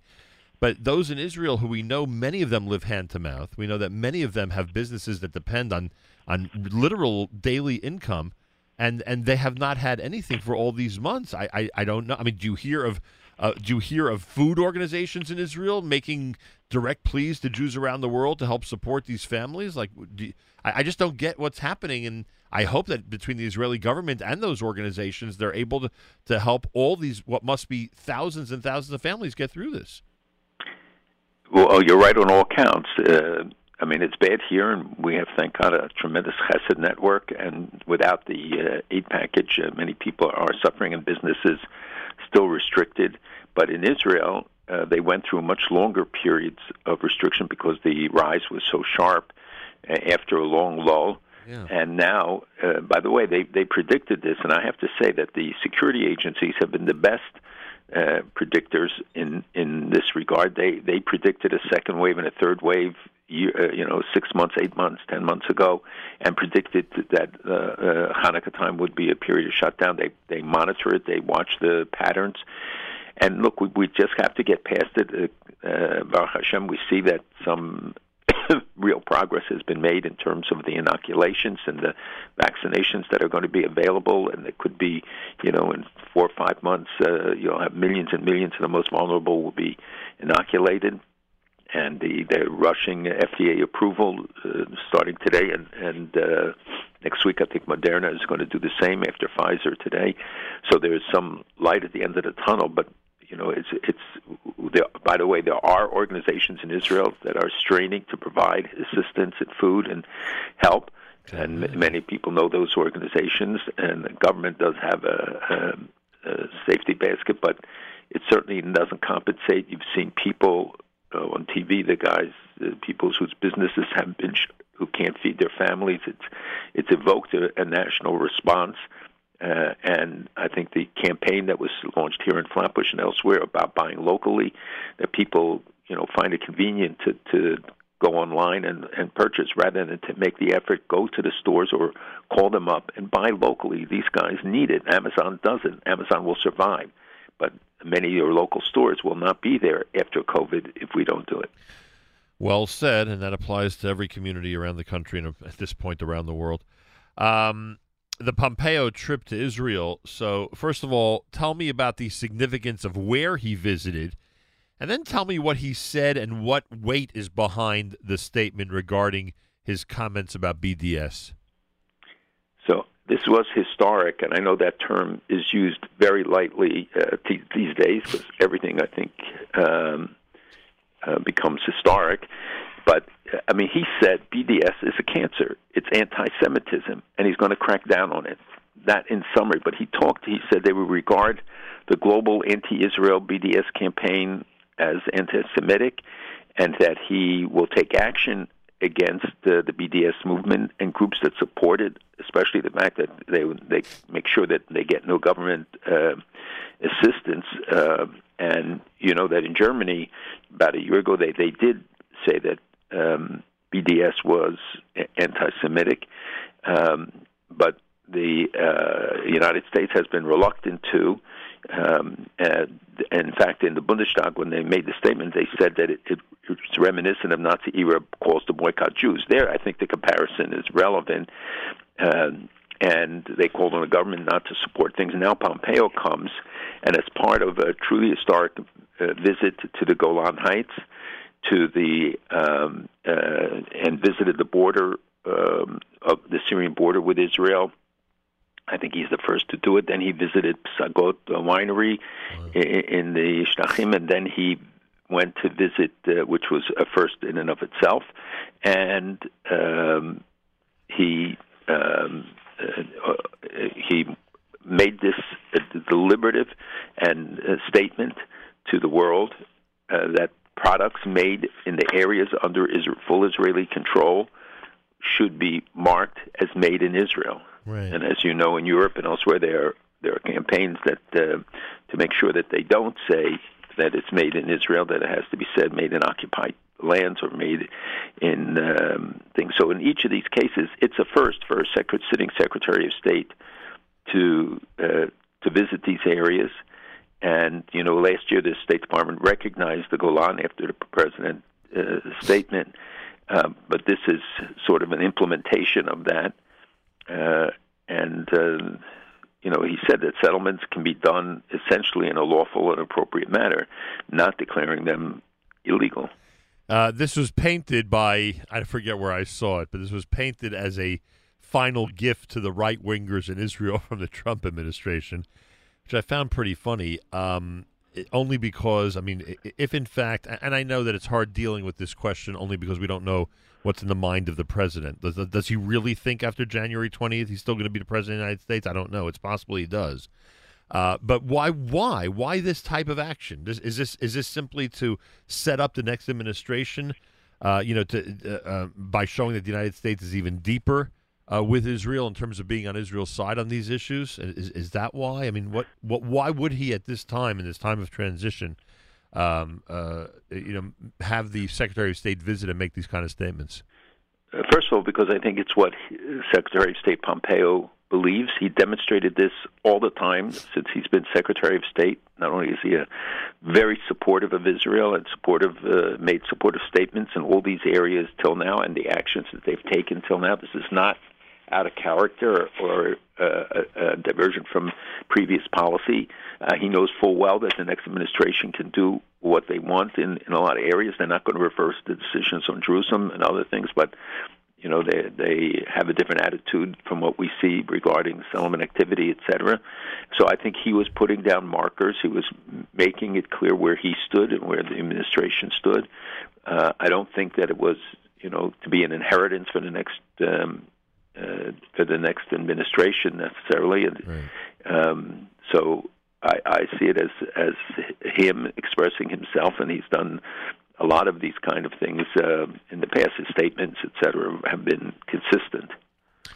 So until this point, and tell me if I'm wrong, but until this point, any state that went ahead and had a vote on BDS, it was more symbolic, or were there actual states that declared they're not doing business with those who participate in BDS? Was it more of a declaration, more of a proclamation or citation by a state government, or were there practical implications? No, there are certainly practical implications. There are states that have adopted strong anti-BDS legislation, as states in the United States, and some others who have denied participation and have declared as such. So, no, real implications. But this is the most far-reaching, where he says that they're going to identify the supporters and they are going to make sure that they get no government support and will openly declare it as anti-Semitism. As I said to you, Germany was the only other one that I think has taken that official position, though many officials have said it as well. Yeah, well, pretty amazing. It's something for somebody who's from California. It's not like he's from the Bible Belt, Pompeo.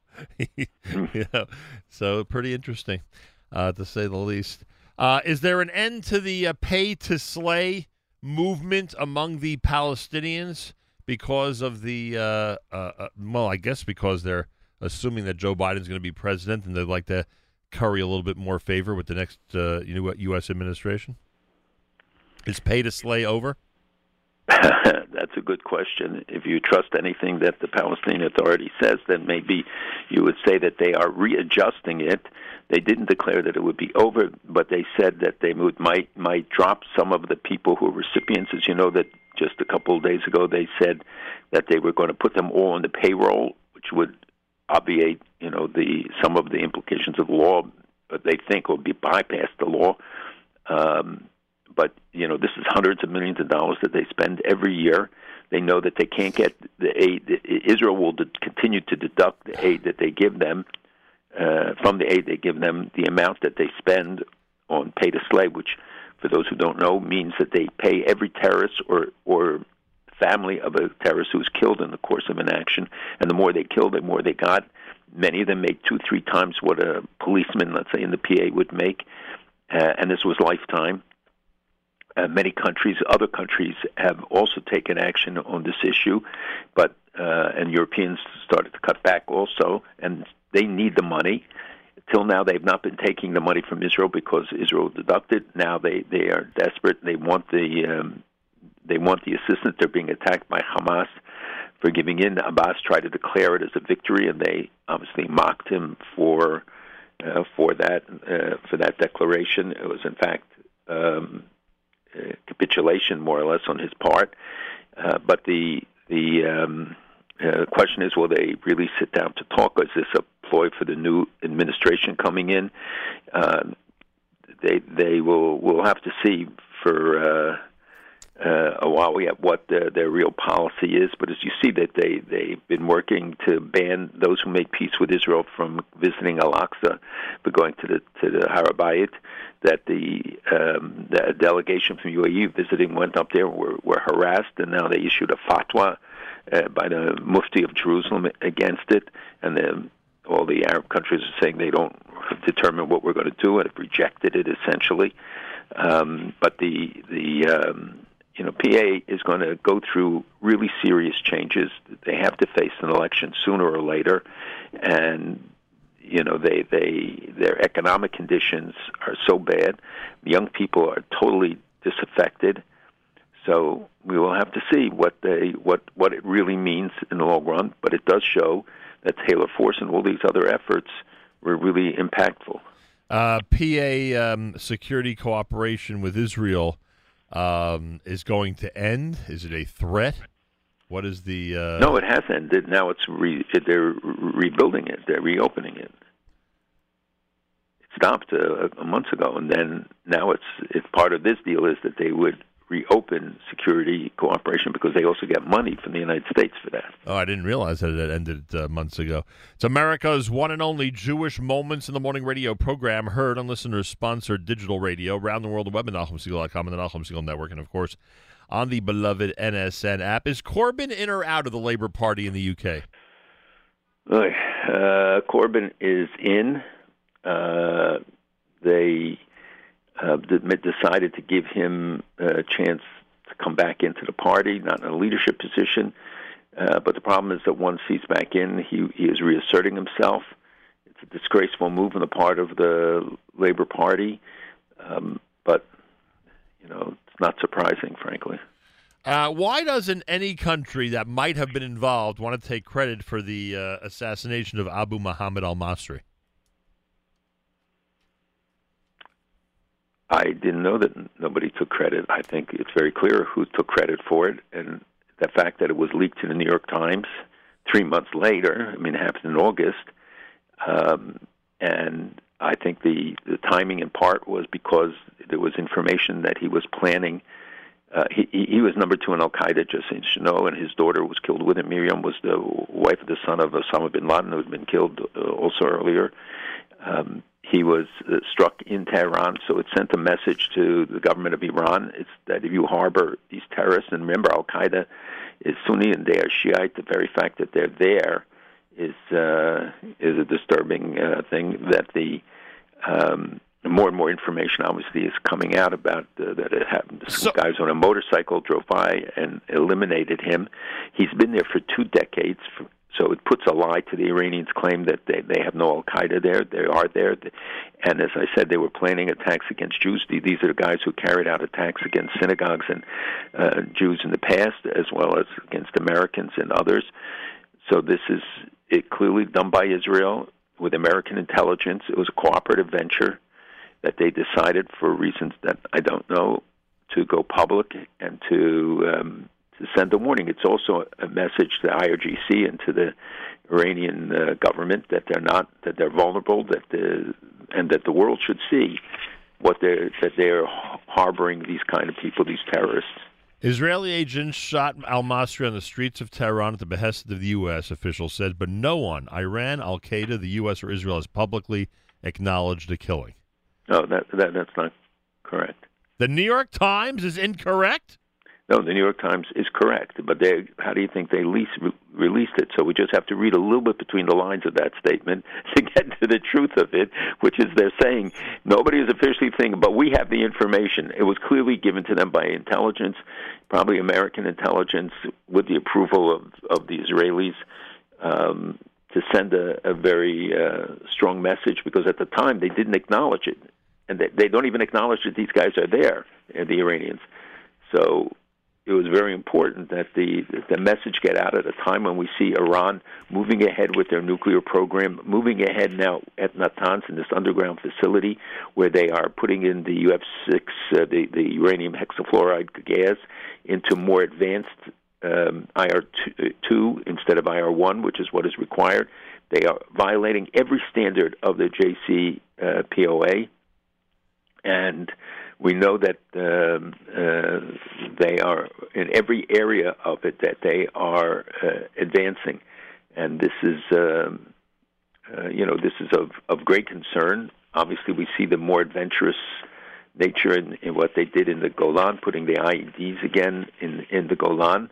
This wouldn't happen without Iran, and Israel's holding Syria and Iran accountable for it. Thank God they were detected before they go off. These were planted on the roadsides in the strip between Israel and Syria, which is patrolled by Israeli forces, in the very location where Israel had built the hospital that treated thousands of Syrians. That very location is where they placed these IEDs. As you know, that this is not the first time that they've tried. They do it through tunnels, through drones, everything to try to penetrate. This was to penetrate the Israeli border. This was the Quds Force Unit 840 that is believed to be responsible, and thank God the military engineers were able to dismantle them without anybody being hurt. But the last attack, when these guys tried to plant them, they were caught, and 4 of them were killed as they crossed into Israel. So this is an ongoing effort by Iran, backed in militia in Syria, to approach the Golan, to be able to penetrate, to get across, to kill Israeli soldiers. And that's why these kind of warnings by Israel that they're all vulnerable, and the leaders are vulnerable, the terrorists who carry it out are vulnerable, is so important. If Joe Biden, assuming he's becoming president, if Joe Biden is anxious to bring the nuclear deal back, so I read that there's 2 problems. Number one, the sanctions now the Trump administration has and will continue to until they leave the White House to put on Iran could be a major obstacle, and there are elections going on in Iran in June, which also could be an obstacle. Do you think those 2 things could prevent a new deal from a Democratic administration? Well, first of all, you can't just impose a new deal. You can't just say tomorrow, we're going to go back to the JCPOA. Mr. Biden has made clear that he wants a revised deal. They need longer terms, longer expiration terms, because many of them are already run out, as you saw in the arms embargo, which expired, and now nothing has taken its place in the UN. The countries refuse to extend it. So the being able to go back into a new deal is not just a decision you make by fiat. You have to have the conditions for it. You are right, there are presidential elections in May or June, and that will be a factor because there's a lot of dissension about who will replace the president, whether they will use Rouhani to reach out to the administrations or Zarif to create positive relationship or to try and signal a shift. But they depend on the hardliners. The people in Iran would certainly probably go along with it. And by the way, the United States imposed a lot of new sanctions just this week against the so-called charities associated with the Supreme Leader and against other entities. They did it against other aspects of the oil industry, and especially as it's come out that Iran has increased greatly their exports of the daily exports of oil, mostly through Iraq and Turkey, clandestine, or by ships where they transfer at sea to other ships, so it's harder to detect, and selling to Venezuela, for instance, significant quantities of oil and gas. And so Iran, which is on very delicate footing economically, unemployment is huge, their currency has collapsed, they need an out. They don't want to make any public concessions in this regard.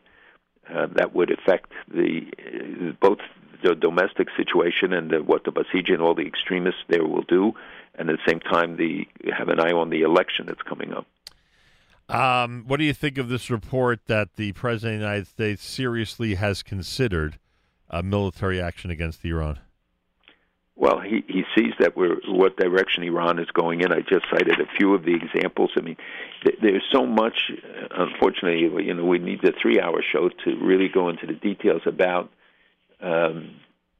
what they're doing. There was just meetings in South America of the BRIC nations, Venezuela, Russia, Iran, and China. And Zarif, the foreign minister of Iran, visited Nicaragua and Chile, and he visited, and the Russian ambassador also met with the new Bolivian head of state, President Arce, who is, by the way, moving back towards relationships with Iran and talks about the need to restart nuclear cooperation with Russia. We see all of these countries now being more assertive. The return of Evo Morales, who settled in the Coco regions of Chapare, and so we see that Bolivia has moved back from the progress that was made in the recent years under the outgoing government. Now is being reversed. So we don't have to look far away to see how extensive Iran's penetration, together with others, is, and the threat that this means, because they can use Venezuela to spread weapons throughout the region.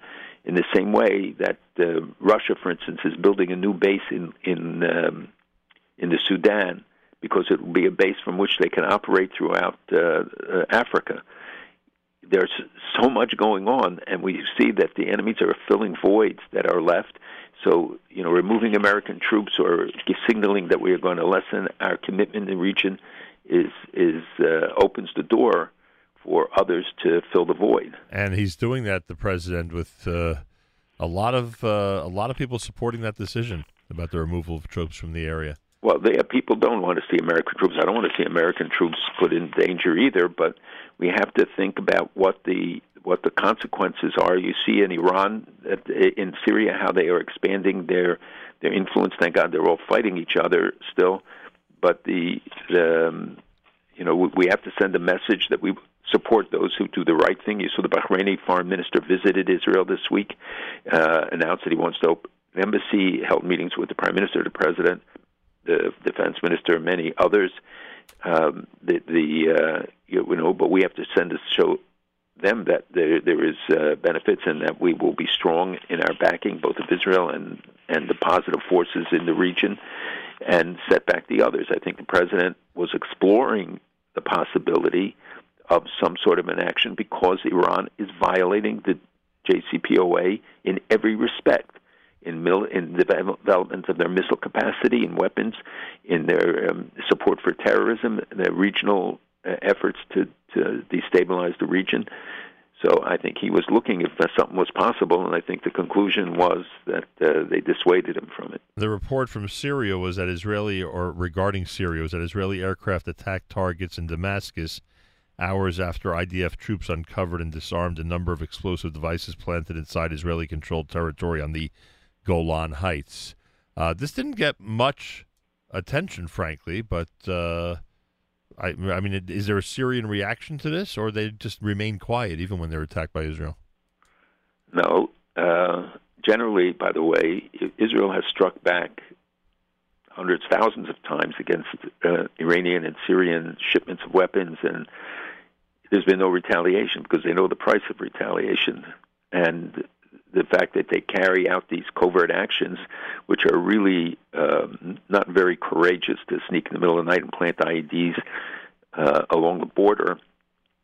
But as I spoke about, the reason that prompted that attack was the placement of the IEDs along the Syrian border in the Golan.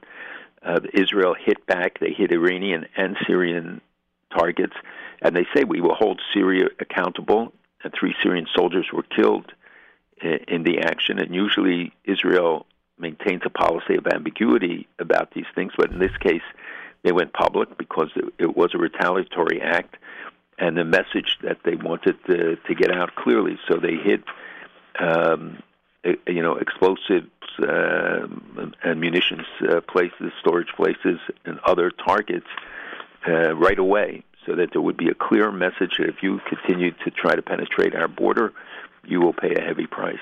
Right, but there was always fear in the old days about Syrian retaliation, but I guess they retaliate in a way that's not public, or something they wouldn't tell everybody about because they're afraid of what Israel's reaction would be, I would assume. Yes, the public retaliation is very limited, and as long as the Russians don't allow any aircraft systems to be activated, or Israel has found a way to bypass it. You know that Israel just finished one of the biggest simulations of war in the north against Hezbollah in Iran, and they sent some very clear messages with demonstrations of air and land power that could be activated.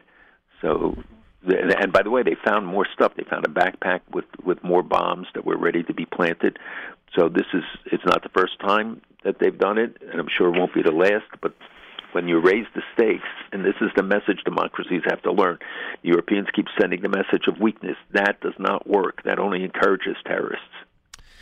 But but I wonder about that. I know what's going on. Not that I can criticize the Israeli defense forces, but you wonder how the enemy does get in to plant these IEDs. You wonder how they get into, to set things up on the border when we would assume that the Israeli presence on the border with Syria, especially, up in the Golan, is very, very tight and very difficult for any enemy to move through. Well, it's not as tight as you think, and there are areas near Quneitra, et cetera, where people live and they can get across the border. Israel does have very good surveillance, and that's how they often detect these things. As you remember, when they try to get through during the winter in the snow, and they tried other times that Israel eliminated the terrorists or captured them, or caught them even before they crossed the border, and they ran back. So Israel's but if you know the terrain and you understand, it's a huge job. You can't just put a camera there and see everything. They have cameras, they have detection systems, they have soldiers in place, but it's a long border, and for people to, 2 or 3 guys to sneak up and to place these devices to be exploded later, not while they're there, but to be exploded as Israelis drove by on the patrols. And the IDF has a lot of other borders to worry about as well. Exactly. Finally, Malcolm, we talked. It's funny. We talk about BDS. The Secretary of State of the United States makes statements like that, but San Francisco State University, has a decision made that that they are essentially pro BDS, is how it ends up. So the battles on the college campuses and some of the other areas. We may have some of the states covered. We may have the national government making proper statements. But when it comes to the college campuses and groups like that, there's still plenty of work to do. There were a number of campuses where the federal government, by the way, stepped in. NYU is one. Now Urbana is being investigated, University of in Urbana, Illinois. But the San Francisco State was actually pursued, especially by Lawfare Project and others, and got an agreement that was signed. It went to court.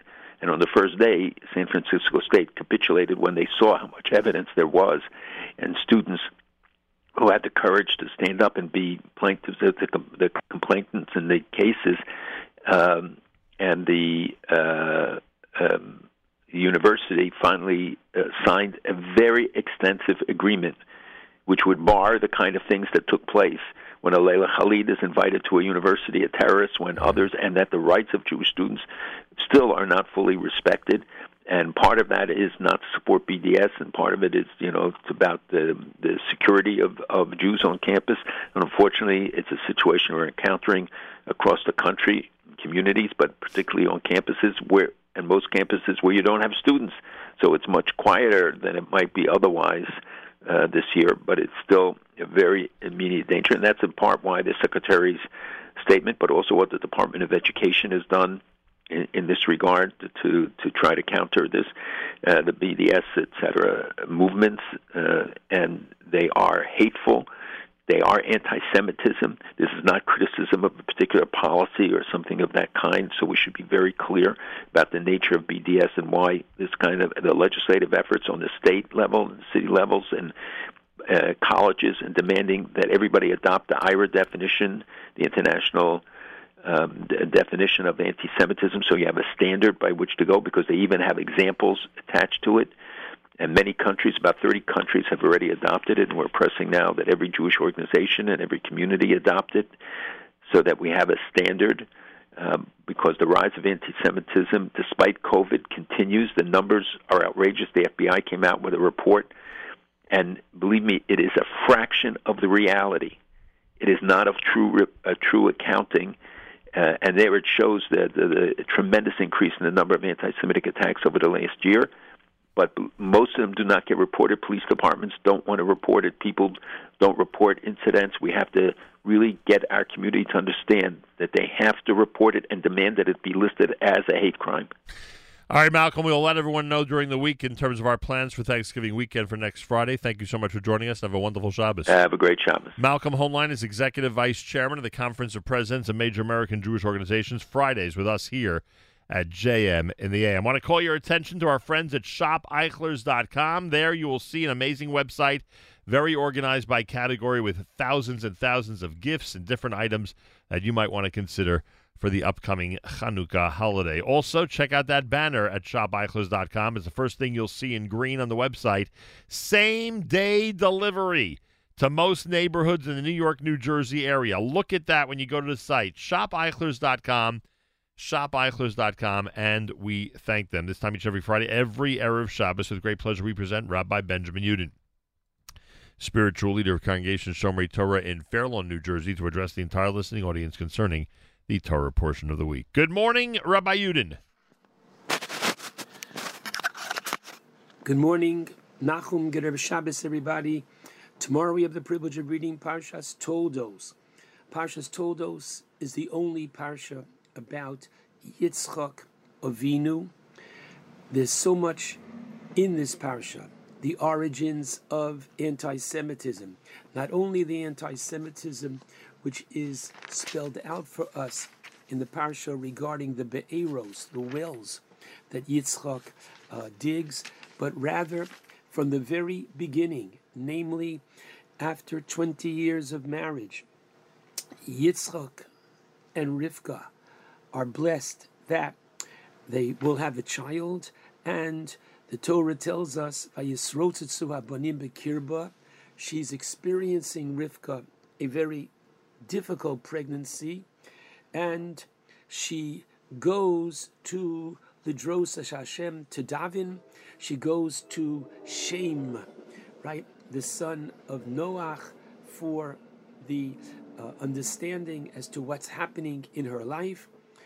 And interesting, on Vayisrotetzu, which means literally that the children were agitated within her, the rabbis tell us that already in the womb there was this conflict between Esav and Yaakov, and that Esav wants to beat up Yaakov already in the womb. And interestingly, which is what I'd like to focus on in a moment, Rashi tells us in the name of the rabbis that the word Vayisrotetzu, not a common word, the shoresh might be ritza, to run, and basically we see from within utero already, when Rivka passes a house of idolatry, Esav is anxious to come out. And when she passes the yeshiva of Shem ve'Ever, Yaakov, already it's in the womb. And as we are told in, not next week, but 2 weeks in Parshas Vayishlach, we're taught halacha. What does halacha mean? There's an absolute law, as if it is built into nature, that Esav sonei liYaakov. Esav has a hatred for Yaakov. Please God, we'll come back to this. So the Torah tells us the first important episode of the two boys is on the day that Abraham Avinu passes on and Yaakov prepares a nozid. He prepares a stew, a nozid adoshim. Rashi tells us it was a lentil soup, the lentil being round, and we can relate to this, that this was, our rabbis say, a sudas havra'ah, the first meal that the mourner eats when he comes back from the burial. And we have today the bagel, the hard-boiled egg, the roundness of these foods symbolize for us, and especially for the mourner, the continuity of life. So Esav comes and says, and the Torah describes his coming from the field. Esav comes from the field, and the Torah says that what? V'hu oyef, and he is tired. A rather strange and glaring phrase. You're tired? Lay down. And so there are those, such as the Chizkuni, that learn. Literally, hunters sometimes might spend days in the forests and the fields, and, believe it or not, surrounded by all the animals, but not anything to eat. He's exhausted. However, comes Rabbi Yoshev, Zechrona Livracha, and in his Divrei Agada points out that the Torah is teaching us a very important point, namely that when Esav comes back from the field and V'hu Oyev, he is tired, this tiredness is really a demonstration and informing us of not only a physical tiredness, but rather an emptiness, a lack of meaning, a lack of fulfillment, a lack of purpose in his life. And that is what the Torah is communicating to us. And the contrast between the two brothers. One would imagine that Esav has all the freedom in the world. He can do what he wants, when he wants, where he wants, to whom he wants. And indeed, the rabbis tell us that on this day, he committed many of the most serious offenses and sins within our peoplehood. But guess what? It doesn't satisfy him. And Yaakov, on the other hand, what is he? He's the, quote, yeshiva man. He sits and learns with all these, quote, unquote, restrictions, what you eat, when you eat, and in all other areas of his life. There's not a single area of life that doesn't have the parameters of Torah telling him what to do and when to do. And so one looking at these two brothers would say to themselves, "Oy, poor Yaakov, who has all these restrictions, and lucky Esav, who's got all the freedom in the world." And the Torah is giving us tremendous insight and guidance and telling us that when the day is over, what is Esav? He is Oyef. He is unfulfilled.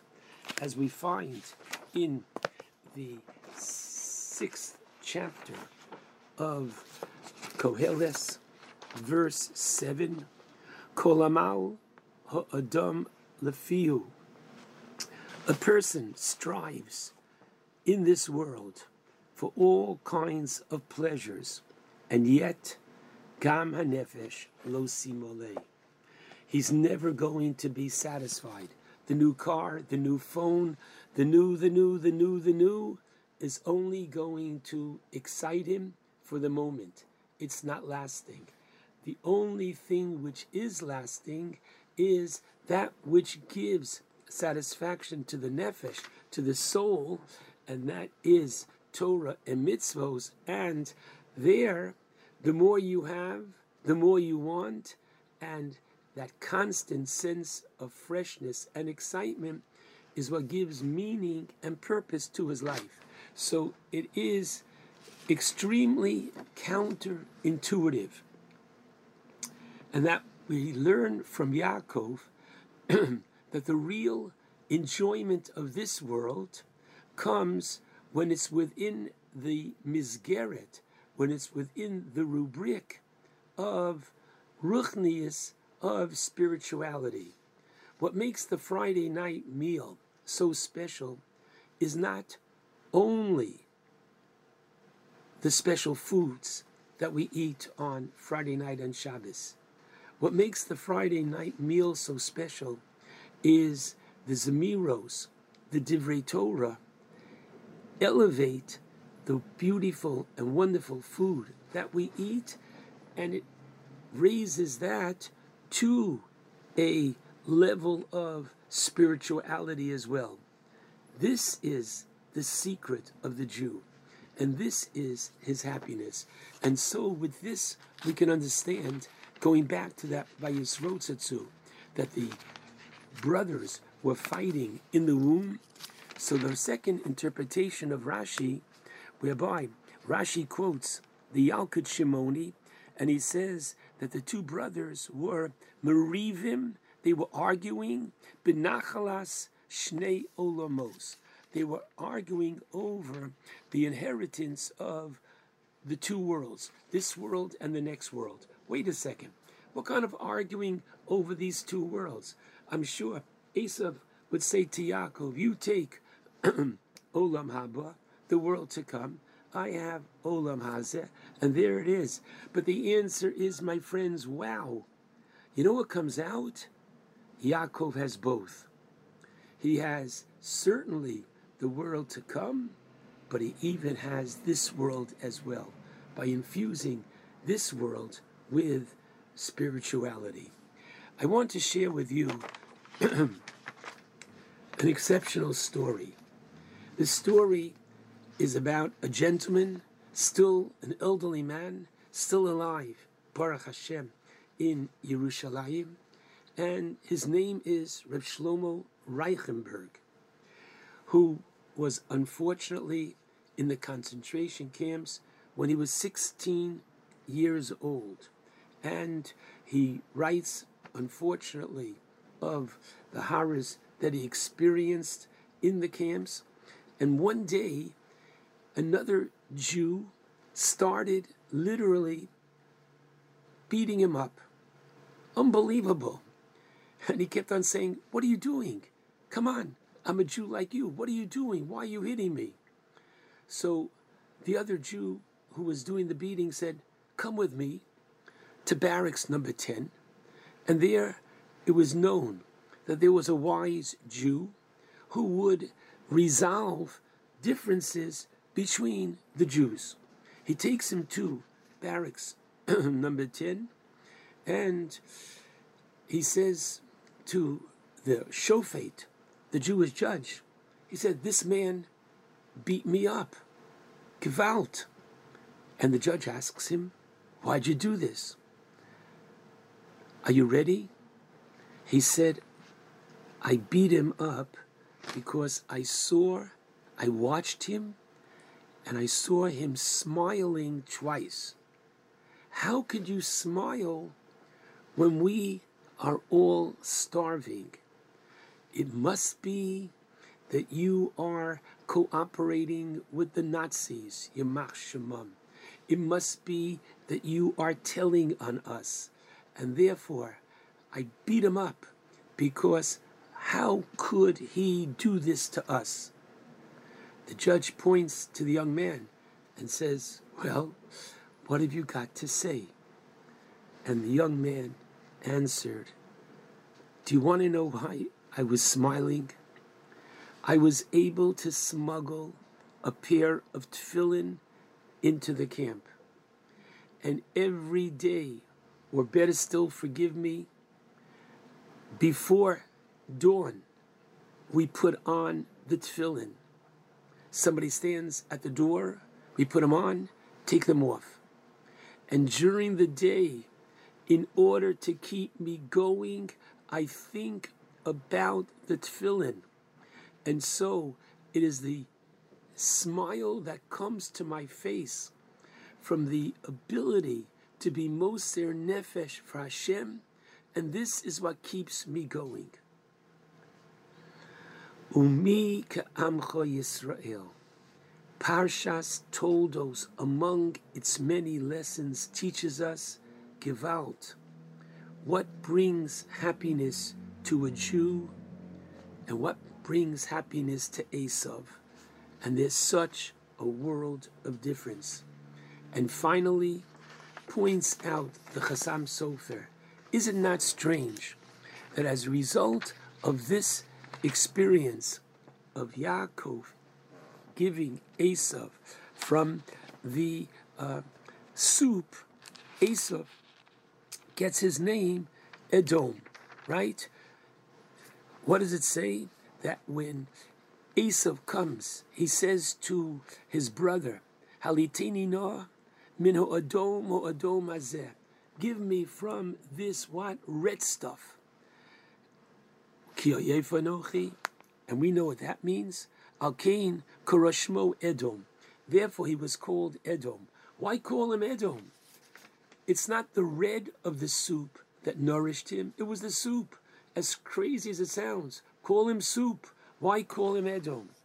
And the Chassam Sofer says so powerfully, when it comes to food, my friends, there are different aspects and different levels of pleasure. The first thing is, how does the food look? It's pleasant. It's color. And then afterwards, you chew it. Afterwards, you swallow. Afterwards, you feel satiated. There are different levels and degrees of pleasure regarding food. What did Esav see? The soup was symbolic of Esav's Weltanschauung. The soup was symbolic of Esav's approach to life. Esav only saw the superficial. And think about it. The color is the first thing that goes, even before the food hits the taste bud. It's already gone. You don't see it anymore.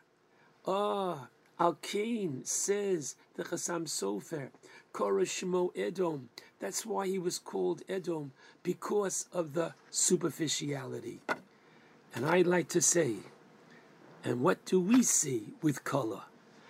We begin the Birkas HaMazon, and we thank God for nourishing us, B'chein, B'chesed, Uvarachamim. What does that mean? Hashem could nourish us with black and white. But no, look at the salad that, please God, you're going to have. And look at the very different colors.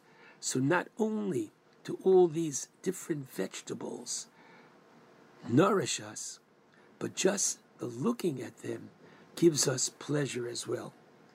Ma bein b'ni leben chami. Look at the difference between a Yaakov and an Esav.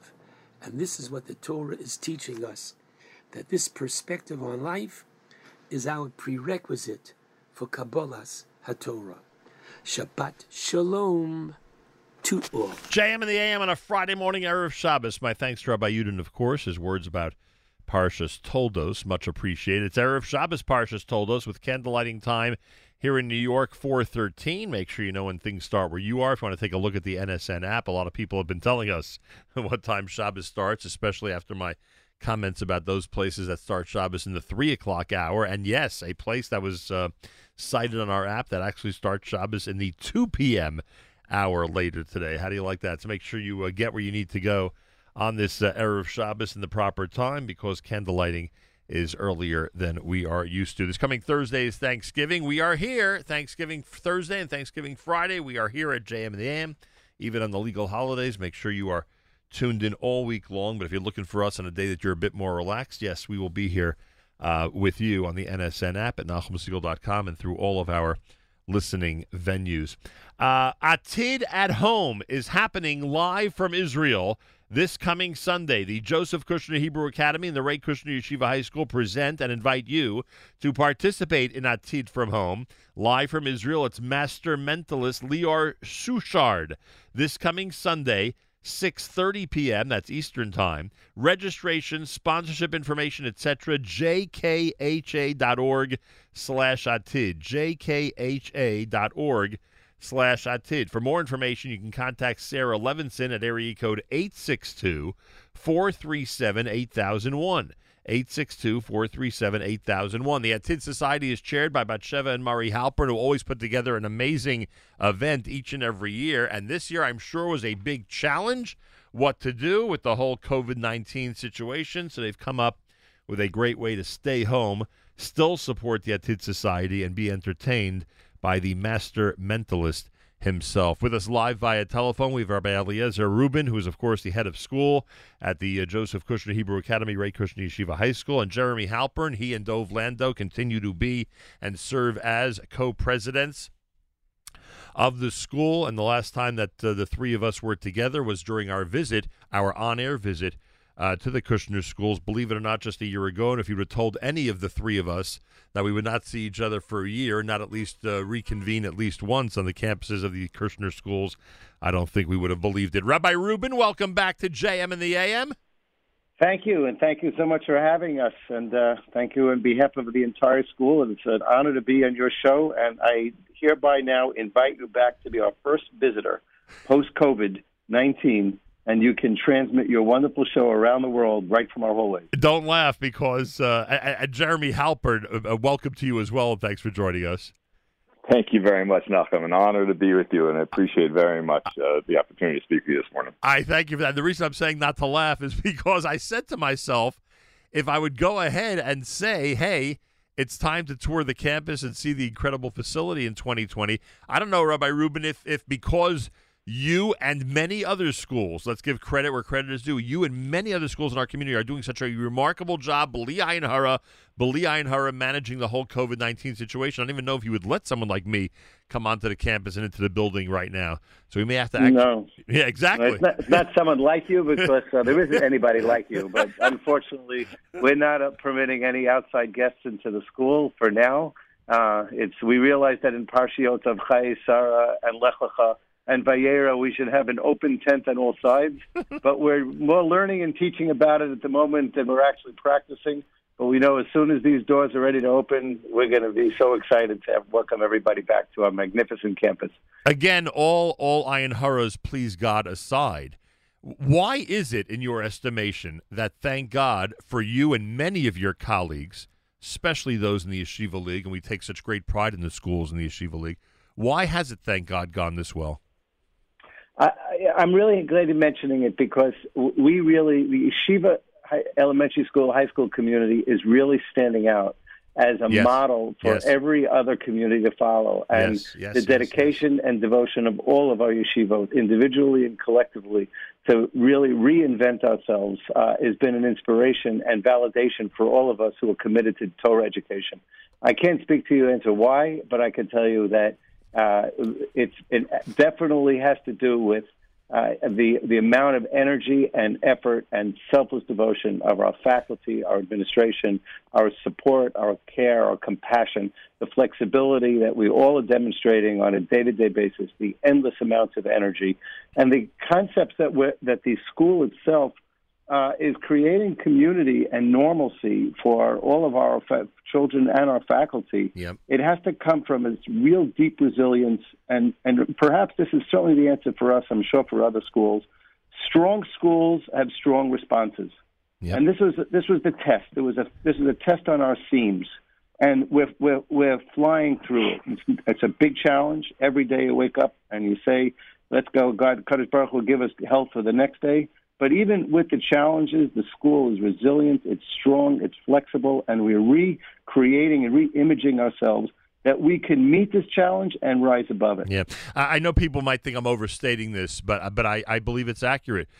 You and your colleagues are the envy of other school systems. I mean, around this country, certainly public school systems. We see what's going on in New York. I could speak to that, on a personal level, as my wife teaches in the New York City public school system. I mean, you are the envy. The way it's been handled and the way life has gotten back to quote unquote normal for so many students has been just exemplary. And I'm a parent.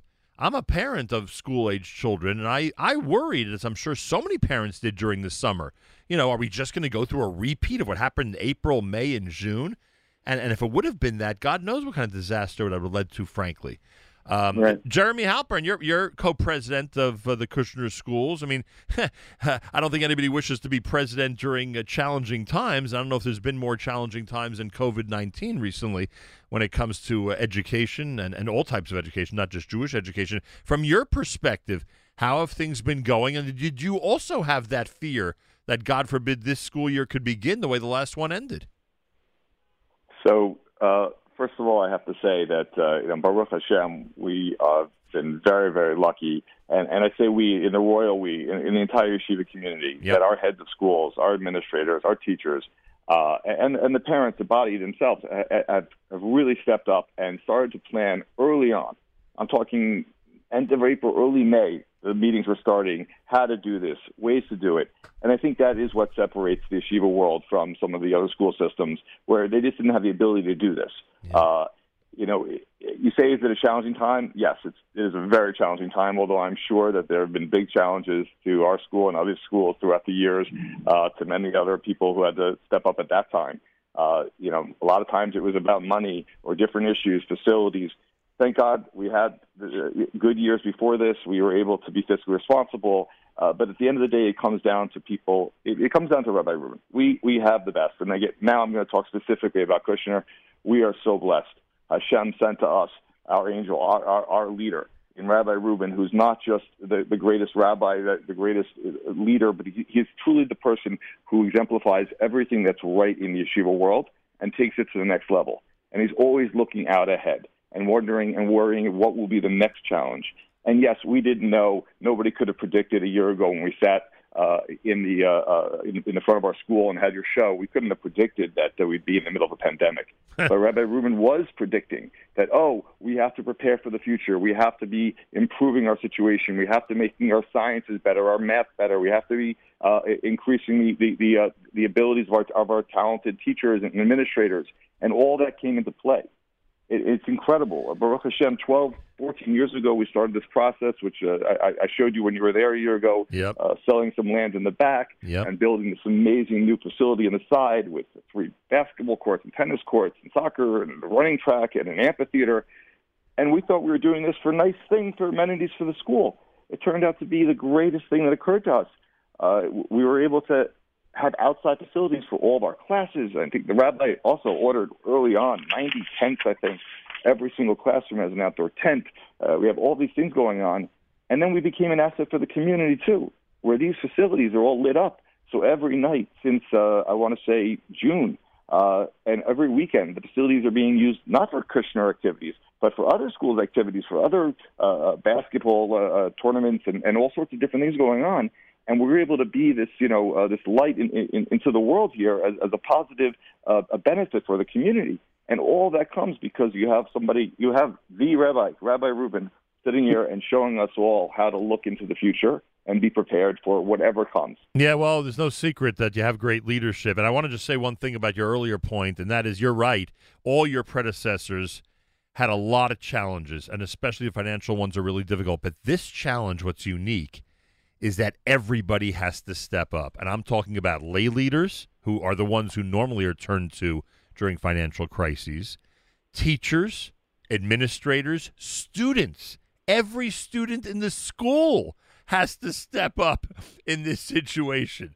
So when you talk about leadership, you have to motivate, hundreds, sometimes maybe more than 1,000 people collectively to get this done. And that is what I think makes this situation unique. Joseph Kushner, Hebrew Academy, and Ray Kushner, Yeshiva High School. Rabbi Reuben and Jeremy Halpern are both with us live via telephone. Sunday night, Lior Suchard. Now, Jeremy, you're familiar, very familiar with the Atid Society chair people, Batsheva and Murray Halpern. Was there a very active back and forth about what would be done with the annual in-person Atid Society event? Oh, my God. I think just as we figured out how to finish up doing a virtual dinner, which was all new to everybody, Murray started thinking immediately, well, Murray and Batsheva, what are we going to do this year? And back and forth, how do you do it? And, everybody was doing virtual programming where they had live singing and comedians, and they're all great. Right. But it just doesn't come off the same as when you have it in person. Right. And I want to give Murray all the credit. I believe he was the one who came up with the idea. I'd actually seen Lior a couple times in Israel, and he was incredible. And Murray, I think he found that Lior had set up this unbelievable studio to be able to do this live from Israel to thousands of people, which is an amazing thing. We're all going to, God willing, we'll see it Sunday night. It's going to be great. And he went back and forth and going through here to New York to Israel, all by Zooms, set this up. And him and Batsheva have been working tirelessly. I can tell you just the intro, which is 6 minutes and 13 seconds long, and only Murray would think to even do it that way, to make sure it's 6 minutes and 13 seconds long, right. Which I thought was incredible. There's been 10 versions.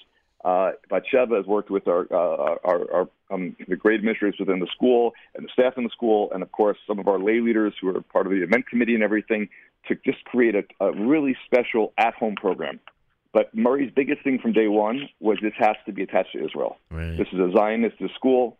What we talk about is a connection with Israel. And when he came up with the Lior Suchard Live from Israel, that's when it hit home for him that this is what we need to do. Very cool.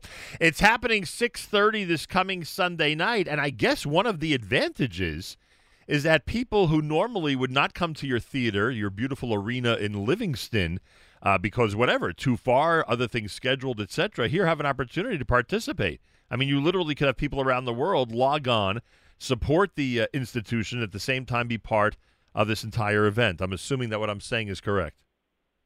That is correct. We have a wonderful turnout, and under Murray and Batsheva's leadership, he galvanizes the community to participate in this fun, entertaining event, which we all know we need a respite from the pressures and tensions of COVID, and especially to cohere around the values and the vision of the school is something which gives us another boost of energy.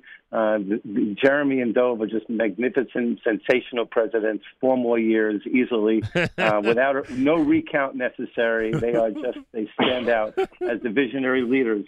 And Murray and Batsheva, really, they lead with passion, and that really reflects so much of what's happening in our school. And it validates and it reinforces the mission by knowing that our lay leadership is so supportive and partners with us. And I just want to say one thing now. Sure. You asked me about before what differentiates us, and I know that my colleagues in other yeshiva schools would say the same. Well, everybody's got their strengths. There was something about what we thought of early on, which needs to be amplified. We decided back in May that we're not going to be wistful and regretful and to yearn and to pine for some new normal. We're going to look at 2021 as a new opportunity to reimagine and to reinvent ourselves under these different conditions. We're not throwing our hands up. And I thought of an old term that used to be in Sahel in the olden days, no longer probably in use. Zeh ma sheyesh v'im zeh nenatzech. Right. If these are our conditions, we're just going to make it work. And using the majestic 25 acres of our campus with our 6 beautiful acres of recreational space gave us spectacular and creative opportunities. We had a Chumash play and a Siddur play, Chumash and Siddur plays outside on the track where we had all the classes, socially distant parents watching so they can see their children. And I said to the parents, there's no we miss the Epstein-Stein Auditorium, we miss the audiovisual, we miss the lights and the pictures. But what we did is that we focused on the core value of the school, and that is the transmission of Torah and the giving of the Siddurim so students could now be part of our Jewish community. And that focus really is something which it gives us a new sense of celebration. We had Abraham's tents, sophomore night on the field, senior night, Kumsitz, the barbecue.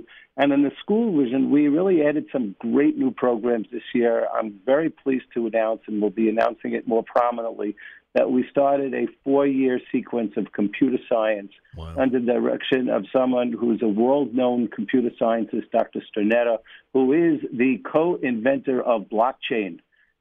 So you could Google him. He's in our hallways teaching our students from all grades about computer science from different perspectives.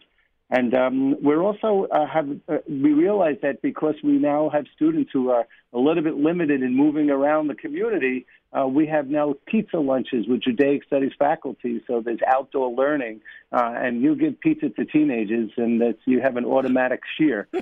So we've really been creative under these circumstances. And the last thing I just want to point out is that we started a seminar this year, thanks to the funding of Ariel Nelson, to partner with the St. Benedict's Prep School in Newark to study the similarities and differences of racism and anti-Semitism.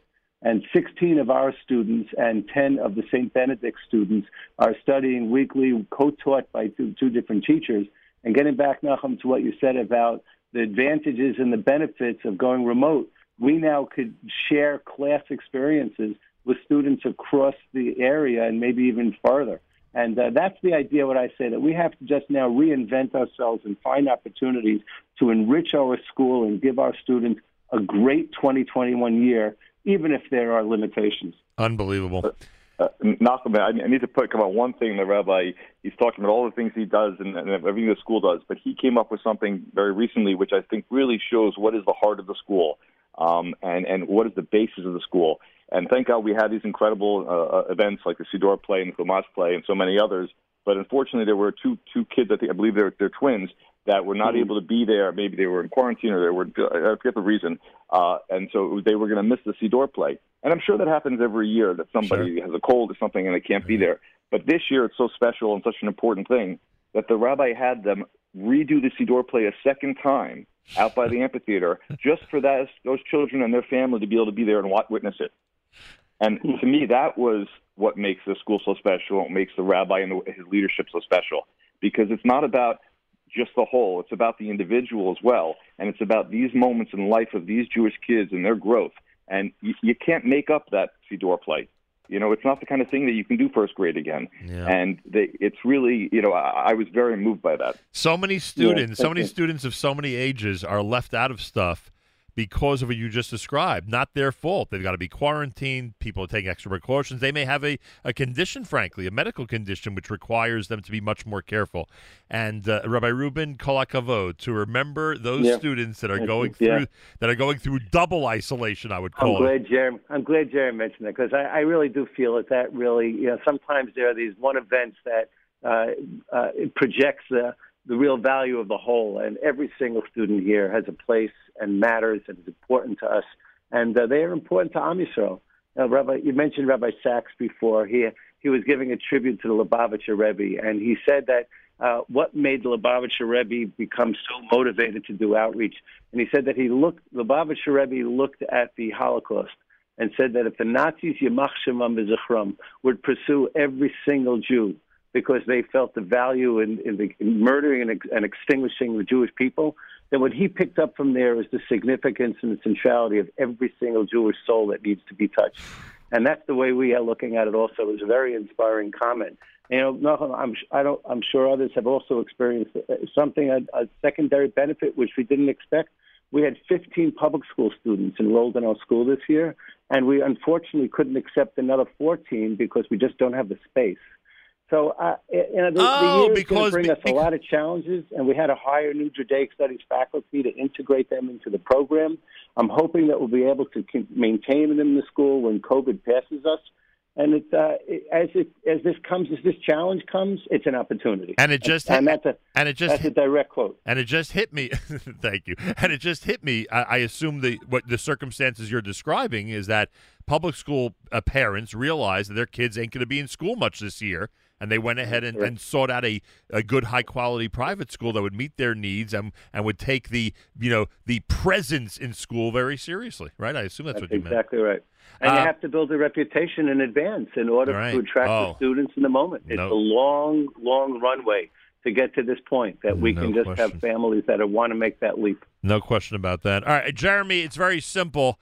Every single thing we've discussed in this conversation is only possible because of the people out there who support these efforts. And if Rabbi Rubin is introducing more and more initiatives and programs, then there has to be more and more support. And one of the easiest things one can do, and this is, by the way, not just for Kushner families, but for people around the world who feel that Jewish education needs to be supported. One of the easiest things they could do is this Sunday night, from the comfort of their own home, enjoy Master Mentalist Lior Suchard. Not a bad arrangement, right, Jeremy? Not at all. And we look forward to having as many people want to come and join us and support our cause of teaching high quality Jewish education along with the highest quality secular education, keeping on to improving the children, keeping on to, God willing, once we're out of these COVID restrictions and being able to really utilize all our space, adding more and more kids as we've been doing over the years. And by helping us, supporting us, it's really incredible. I feel that Rabbi Rubin and the entire administration, teachers, put out truly the greatest product there is. And if you want to invest in something, I say the same thing about Israel Bonds. If you want to invest in something, invest in Israel Bonds. If you want to invest in Jewish education, invest in the Kushner Academy. No question about it. No question about it. Registration, sponsorship information. How do you go ahead and enjoy this 6:30 p.m. Eastern Time on Sunday night? Just go to jkha.org/atid. JKHA for Joseph Kushner Hebrew Academy. jkha.org/atid. Or you could use the phone number and speak with Sarah at 862-437-8001. 862-437-8001. The Atid Society chairs are Batsheva and Murray Halpern, and somehow in 2020, with all the craziness, they came up with a great event for this coming Sunday night. Rabbi Rubin, Jeremy Halpern, I thank you both. Have a wonderful Shabbos and good luck. Thank you, Jeremy. Thank you. Thank you very much. And Nachum, thank you. I just love, in any time, just to be in your presence. You're an inspiration to all of us, and we're proud that you're the spokesperson for all of Am Yisrael. Much appreciated. You leave me speechless, Rabbi. Thank you so much. A wonderful Shabbos to both of you, and good luck on Sunday night. Friday morning broadcast on this Erev Shabbos Parshas Toldos here at JM in the AM. As we get set, a little bit over time, but we will get to our closing theme and move on to Naomi and all of our great programming all day long. Erev Shabbos show brought to you by our friends at Kedem. We'll start just after 10 a.m., and our Erev Shabbos music mix brought to you by the wonderful people at Kedem will go all day long as well. The final hour of the week, sponsored by Kedem, coming up at about 3:15 Eastern Time on the Nachum Segal Network. It's shining through the trees. Another week's gone by. Become a memory. So throw away your hammer. There's nothing left to do. Go on home and find the gift that's waiting there for you. Oh, it's time to say good Shabbos, 'cause all your work is done. I'm gonna spend a day together with the Holy One. Say a special blessing on a cup that's filled with wine. Man and his creator, it's a very special sign. Your candles will be burning. They'll fill your home with light. Singing songs of Shabbos well into the night. So throw away your hammer.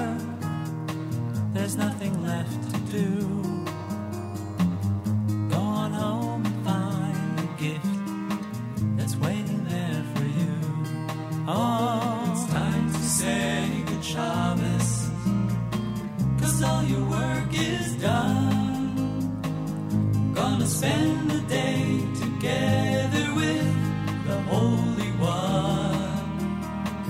Say a special blessing on a cup that's filled with wine. Man and his creator is a very special sign.